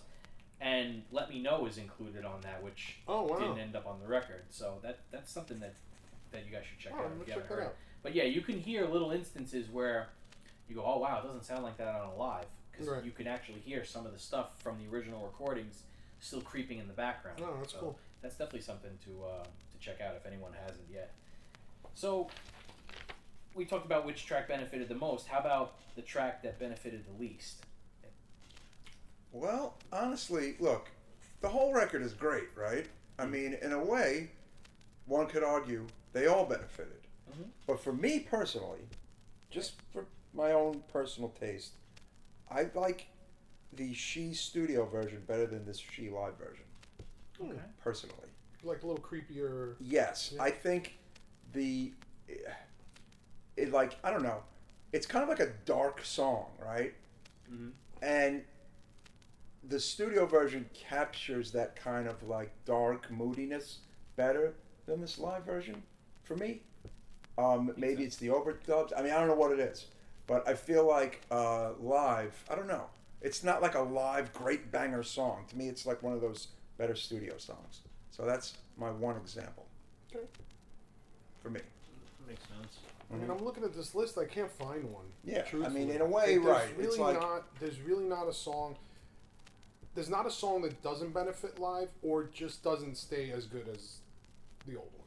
Like, there's no song that's getting worse here. okay. They're either staying the same or they're getting better. Like take Let Me Go Rock and Roll, for instance. The live version of that is fucking killer. Yeah, I love And if you that watch version. the video of them at Kobo doing that, Yeah. Oh, it's holy ridiculous. shit, Ace Frehley cannot stop. The man is a machine, and he was flawless. That's a flawless. great version. I know which one you're talking about. You know exactly which one I'm talking Yeah. about. He can't stop moving, and he can't stop rocking, and he doesn't miss a note, and it's fantastic. It's, I mean, that version's probably better than the one that's on Alive. yeah, it probably is. And this version is pretty fucking kick-ass. Right, yeah, and this version is kick-ass too. They're very close. I mean, I don't know what I'd pick as a song that I mean, can I nitpick and say maybe the drum solo was a bit long? Oh, yeah, You know? sure. Okay, then Whatever, that's what I'm going to fine. say. All The right. drum solo was a don't have tiny to- bit long in 100,000 years. You know, there was some quiet parts I could have done without, but that's it. But overall, this album to me is like on a list of, you know, from 0 to 10. This is a 10. This live will always be a 10 Well, to me. I fully agree with that. Yep. That's for sure. Joe, do you have one?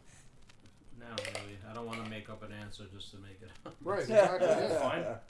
I actually do have one, and I'll explain why. Wow. I think the one that benefited the least is Rock Bottom because of that intro. Because of the intro, it's I sloppy. just think it's not so much that it's sloppy. I like the acoustic guitar element a lot more from the studio version. Oh. I just think it sounds a lot better. There's a lot of atmosphere going on in the background. If you really listen to that studio version, there's like, I don't know what it is. I don't know if there was anything else used in that intro, Okay. but it sounds like there's like some sort of Is that a 12 string? I think I don't know if it's a 12 string. It sounds like It almost sounds like it to me. it's definitely a blend of acoustic guitar. So there may be a 12 string, 6 string. Maybe. It almost sounds like there's like some kind of like a humming also in the background, or some kind of like a synth. Right. You know what I'm talking about? Yeah, kind of. That's what I point to immediately when I look at it. I mean, yeah, the album's a 10, but if I had to pick one that's like, well, I think that the studio version is better, I would say Rock Bottom. Yeah, you're not even saying the song itself. You're just saying the No, intro. just- You're just just saying the intro. Mostly just Yeah. just because That of that intro never had a name, correct? It's just part of the song. It's It just is part of the song. of the song. Yeah. And every live performance, they had the acoustic thing. Yeah. Every Yeah. live performance. If you take that intro out, the song is like a minute and 20 seconds. Yeah, that's why they put it in there, really. Yeah, The exactly. when they did it in We're talking 96, Dress to Kill here. When you they know? did it in 96, they butchered it. Like, every time. When I saw them at the Garden, it was a little like, ooh. Like, I don't remember. There was a lot was it of, that there was unstable? a few moments that it was like, oh, yeah, that kind of hurts. It's a beautiful. But it was- but beginning. it's great. I Oh, loved yeah, it. it's I loved great. it. As a It kid, is. I would They listen cut it to out of the set list, you know, like halfway through the tour. On, Oh, well, on the I- Alive, Oh, wow, on the 'cause it Alive wasn't probably Worldwide. I tour. do Yeah, remember yeah. us seeing it though because Yeah, we saw. No, we had definitely saw They it. had the disco ball Yeah, effect. yeah. where you were just They immersed took it in off all the those tour. I think a lights. few dates after we saw them Wow. because it was just too. They couldn't get it right. Wow, Yeah. we were the lucky ones. We were the lucky ones. Interesting. All right, so we'll go once again talking about the production. I think we've covered a bunch of it. You know, just in talking about the fact that we know the drums were the most live element, but yeah, just as a whole, I'm sure there was a lot of live music on it. There was just a lot of touch-ups. I mean, listen, every live album probably has a million touch-ups on it. yeah, ask Ozzy. And the Scorpions, man, that Worldwide Live album, they basically played their studio albums with a crowd in the background. I was gonna say That's how good they sound. They sound unbelievable. And the video, that was another video I used to watch constantly on Worldwide Live, Scorpions Worldwide Live. And like they'd show them on stage, like they'd show the live bit for a second, and they'd show like Klaus Meine, like looking at the camera, like this was really happening. No, it was all put on. It's like a big put on, you know. I don't think this album is that much of a put on. I think that a lot of it is definitely studio recorded, but it's not as. I don't think it goes as deep as we all think it does. aside from touching up music, the best is when bands add crowd. Yeah, right. Yeah. Add a crowd reaction. I don't know if that's been done. Yeah, right. But Well, I with think all the crowd reactions this, I know the Eddie Kramer put together like an endless loop of tape that he spliced together of just crowd noise from the various Well, yeah, shows. that's fine. And that's what plays throughout the entire thing. That's why at times, if you listen to the beginning of Rock Bottom, you can hear where the tape kind of restarts. You can hear the restart, right? Yeah, it's a little bootleg, but you know, it got the job done. And you got to do what you got to do. You weren't paying attention to that shit when you were, you know. And they really wanted young. to try and capture the music. I mean, crowd can be added. You know, you could play a live album in an empty room. What good is it? You know, True. or record a live album. All right. Well, What songs are you gonna play? that's a good question. Play all 4.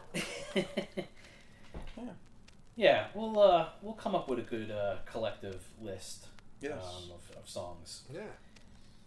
Well, Play the song that benefited the least. rock on. Rock Bottom. We'll play the studio version. The title fits the Well, the title that fits the title. They hit rock bottom on this song. But You wanted the best and you got it. The hottest band in the land.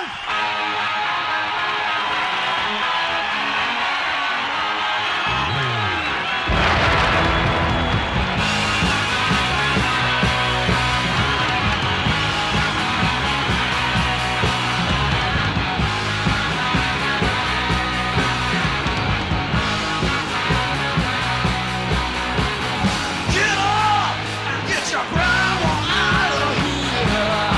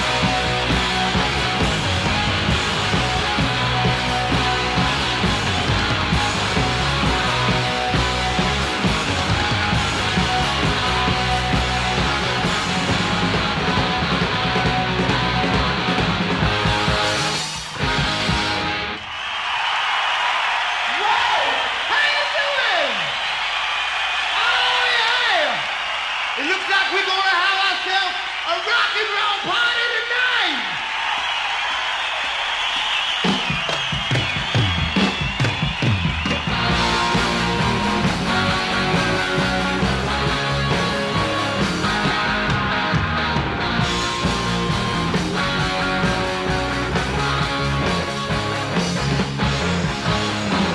I know a thing or two about love. I know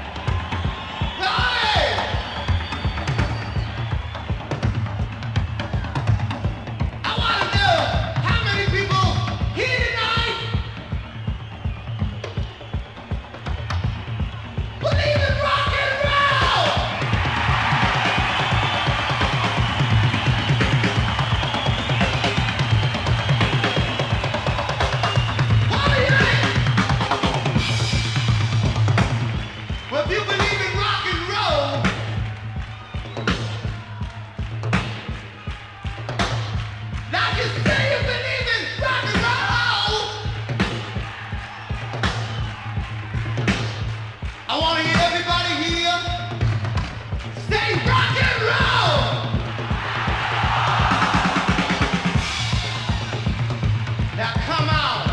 I know you can do better than that. So we're gonna try it again. I want y'all to catch your breath. Cause here it comes. I said rock and roll. But we're getting there, I know. I know if you really wanted to, you could bring the roof down. Yeah.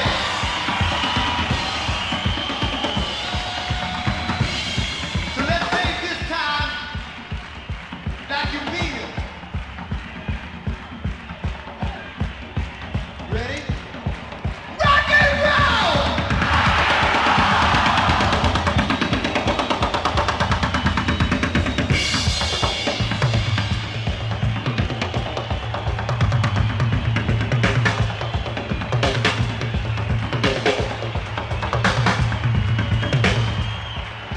Come on and clap your hands! 'Cause that's what rock and roll is all about.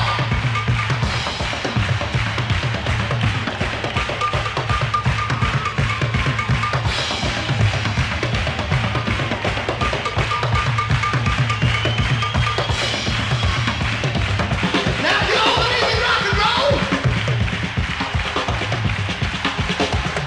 why don't you stand up for what you believe in? Come on, get out! Woo! Come on!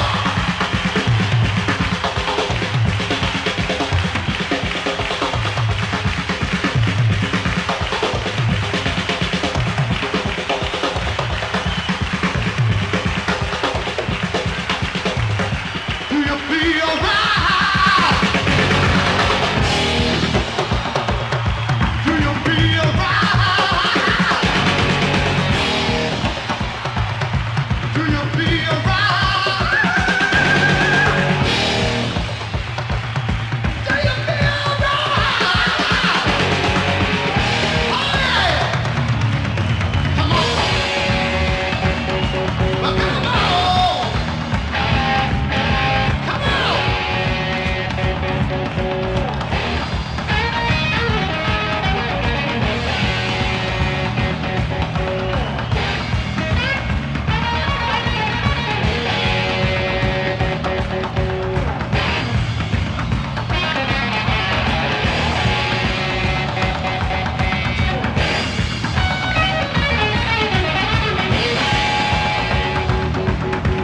Sorry to have taken so long. Won't have been a bitch while I'm gone. I mind if I sit down for a while, would you be? Be a point to go with the smile.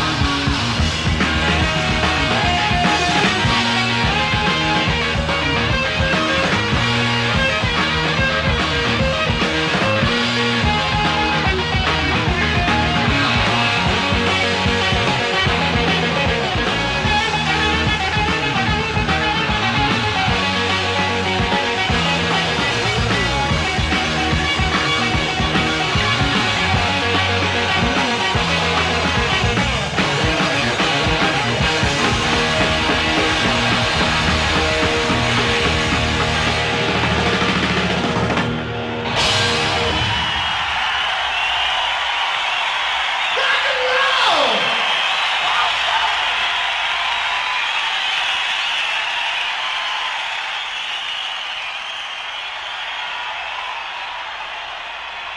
Oh, hey!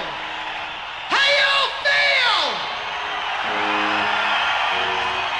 All right, I got a little question for all you. I want to know how many people here like to take a taste of alcohol?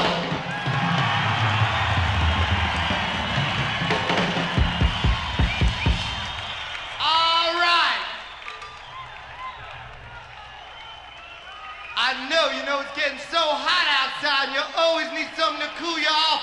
There's got to be some people out there that like to drink tequila. All right. I was talking to somebody backstage before, and they were telling me there's a lot of you people there that like to drink vodka and orange juice.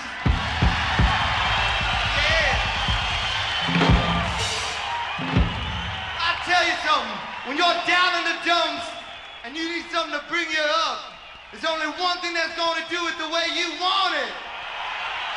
What's that? I can't hear you. Cold chin.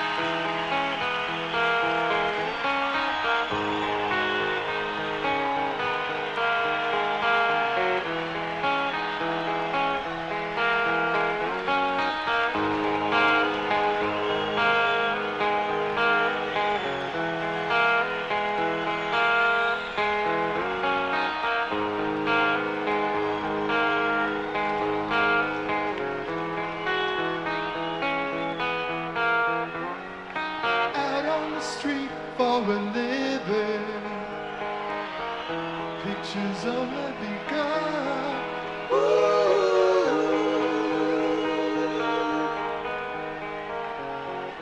Got you under their thumb.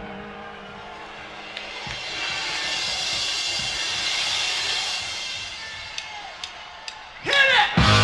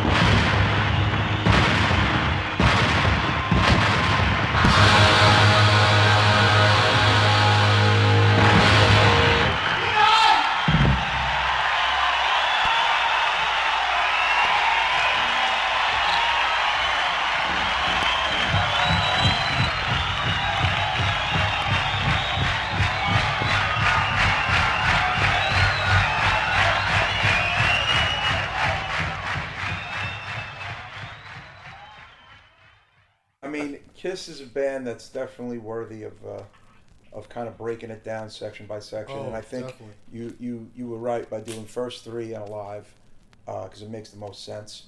And it's part of like one cycle of the band right there, those 4 releases. So, Right. yeah. It's kind of, I think they're second to the Beatles as far as scrutiny. Mm-hmm. I think that Kiss is definitely like, there's more Beatles books than there's Kiss books, for sure. And there's more talk about the Beatles than there is about Kiss, for sure. And the Beatles definitely went through, like, this. They went through different phases, just like Kiss. Their careers are kind of mirrored in a way. They were around for 5 minutes in the scope of things, the Beatles. If you Yeah, really the think Beatles about were 7 years, right? I think, or Barely. 9 years. I think. No, like, not 9. Not even 9, right? No, 64 to 70. 63. Yeah. First album came out in 63. I 63, and I think the 63, last album 70, came out 70. Yeah, they were done in 70. They broke Yeah, up so officially. 7 years, man. Imagine a what they long did time. in 7 years. Kiss has been around 40 fucking years. 7 40. times more than Yeah, Kiss, 7 you know, times more, yes, yeah. 6 times more than the Beatles, you know. And as far as like the internets, you know, and blogs and things like that, Kiss is definitely one of the most Oh, no question. top 3 scrutinized bands of all time. There's so many Kiss podcasts. Original Misfits were only So together many. 6 years, and look what they did. Right, that's true. I mean, technically, they not a lot of full-length albums, but a lot of music Yes, yes. and a big impact. It's Right. the impact. They right, made a right. huge It's about impact. Yeah. And I mean, and again, we're going to talk about impact, Beatles, right? And then Kiss. Yeah. I mean, think about it. Kiss spawned that whole '80s metal. They Everything. did, and they spawned a lot of musicians. I mean, you know, look at Dimebag Darrell. I mean, Pearl Jam. so many people say Ace Frehley, Ace Frehley, Ace Frehley, Ace Frehley. Right below him, or right alongside him, is Van Halen. But Sure. those 2 in particular. I'd That's say- who everyone yeah. wanted to be. Those Right. 2 people. Right. Everybody who picked up a guitar. Those That's 2 true. people. That's true. You're right. Yeah. I'll buy that. Yeah. I'd put Van Halen as the 3rd, probably most scrutinized band of our life. Yeah. Because they're another band that has been through so many changes. Yeah. There aren't too many bands that have been through that many changes. Like U2. Think of U2. U2 hasn't been through any. They have not had a member change. That's right. U2, right? The Police lasted whatever they lasted. They never had a member change. You know, Kiss had so many member changes. I think the Police were under 10 years. Yeah, they were under, like, you know, they about with the impact. 77 to 83. I think. 83, yeah. 4. Yeah, 7, 8 years. I mean, that's not that long. And it's great body of work. Yeah, it is great body work. No bad albums. No. No, they didn't make Can't say that for Kiss. Yeah.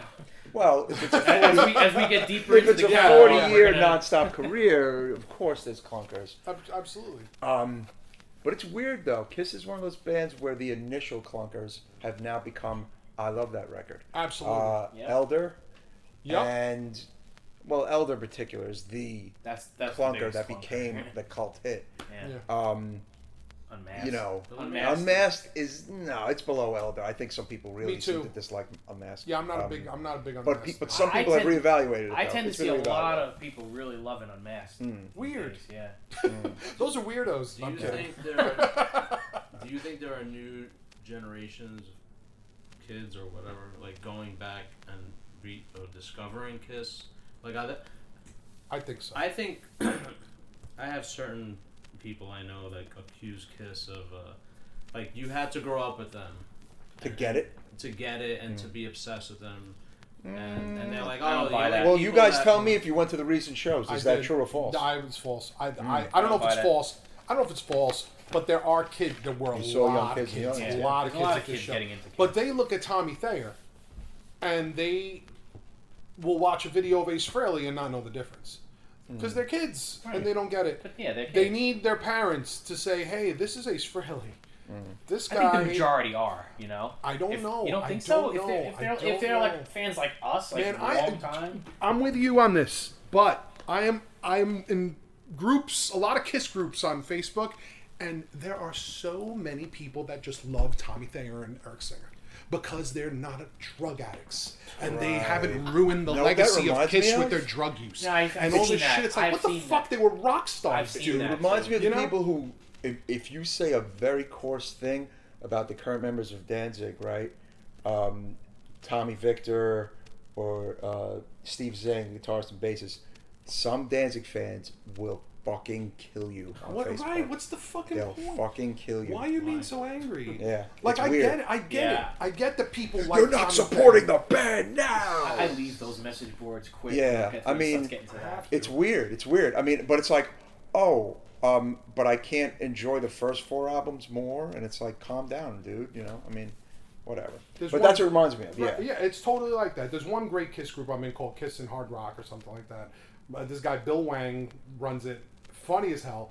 Like, he has Kiss fans from all around, and he lets us all banter and go crazy. Some people, like, we call it Scab Kiss, like the Kiss that's now Yeah. with Tommy and Eric. In a way, Scab Kiss. sure. It is. Because, listen, I was at the recent show. Eric Singer does not have to cut his hair and dye it black and play Peter style I agree with and that. sit at a piano and fake play a piano and sing Beth. Who the fuck told Eric Singer he was a singer?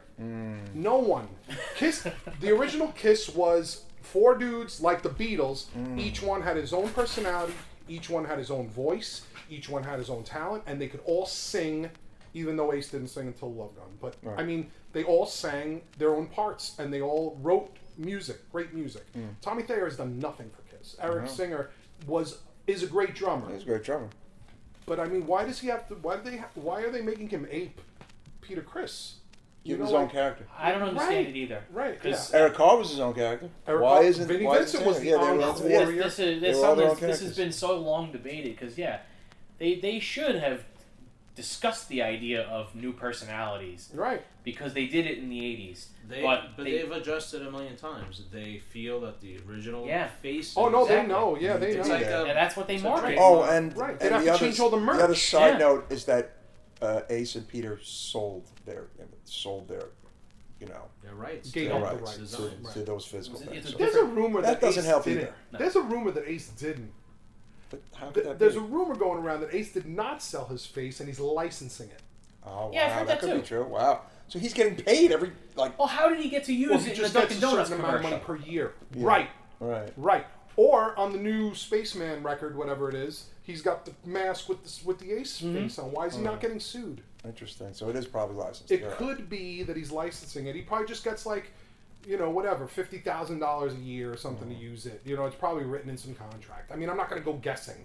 Yeah. But I mean, it's like you said, the Dunkin' Donuts commercial. How does he get to do that without Gene Simmons jumping down his throat? Maybe Gene's getting a cut. Who knows? Well, this could be debated forever, Yeah, exactly. as Kiss fans know, Yeah. and we don't want to bore anybody to death. Well, yeah, we want We to. don't want to retread whatever everybody said. We definitely want want to save what we can potentially discuss right now for Yeah. future Right. roundtables, and we do have some future roundtables planned. Don't know exactly when, but Awesome. we're not going to rush through this. So let's just say, I'll just say right here to you guys, this was a great first roundtable. Yeah, I'm thanks really, for for the fun. invite, Thanks for man. having me. man. Thanks yeah, for no the problem. invite. I'm really Love glad it. you guys came down, and Yeah. I look forward to the next one. And next one, we're gonna go with the next 3 originals: Destroyer, Rock and Roll Over, and Love Gun. The meat. And The then- meat and the sandwich. Right, and then talk about Alive too. Yeah, So that sounds awesome. Made them the biggest band in the world. Those 4 records at the time. Yeah. Absolutely. Absolutely. so until then, All right. we will see you then. Later, Take it world. easy. Peace out. Oh, you're doing the Ace attack. That was good. Okay, was that nice. That was good, Curly. was fun. And that is the end of our first roundtable discussion on Kiss. And I hope you all enjoyed that as much as I did listening back to that conversation while I was editing it. I had a few laughs again.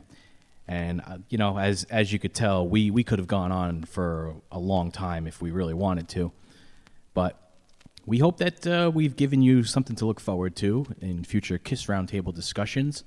And I'd like to thank Joe, Ron, and Mike once again for joining me here on the I Am Vinyl podcast for the first Kiss Roundtable.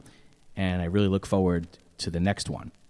Lastly, I just want to say the album Dress to Kill tends to get knocked for sounding a little too thin, but if you really listen back to those vinyl transfers, it really comes across as the strongest sounding record in terms of the production.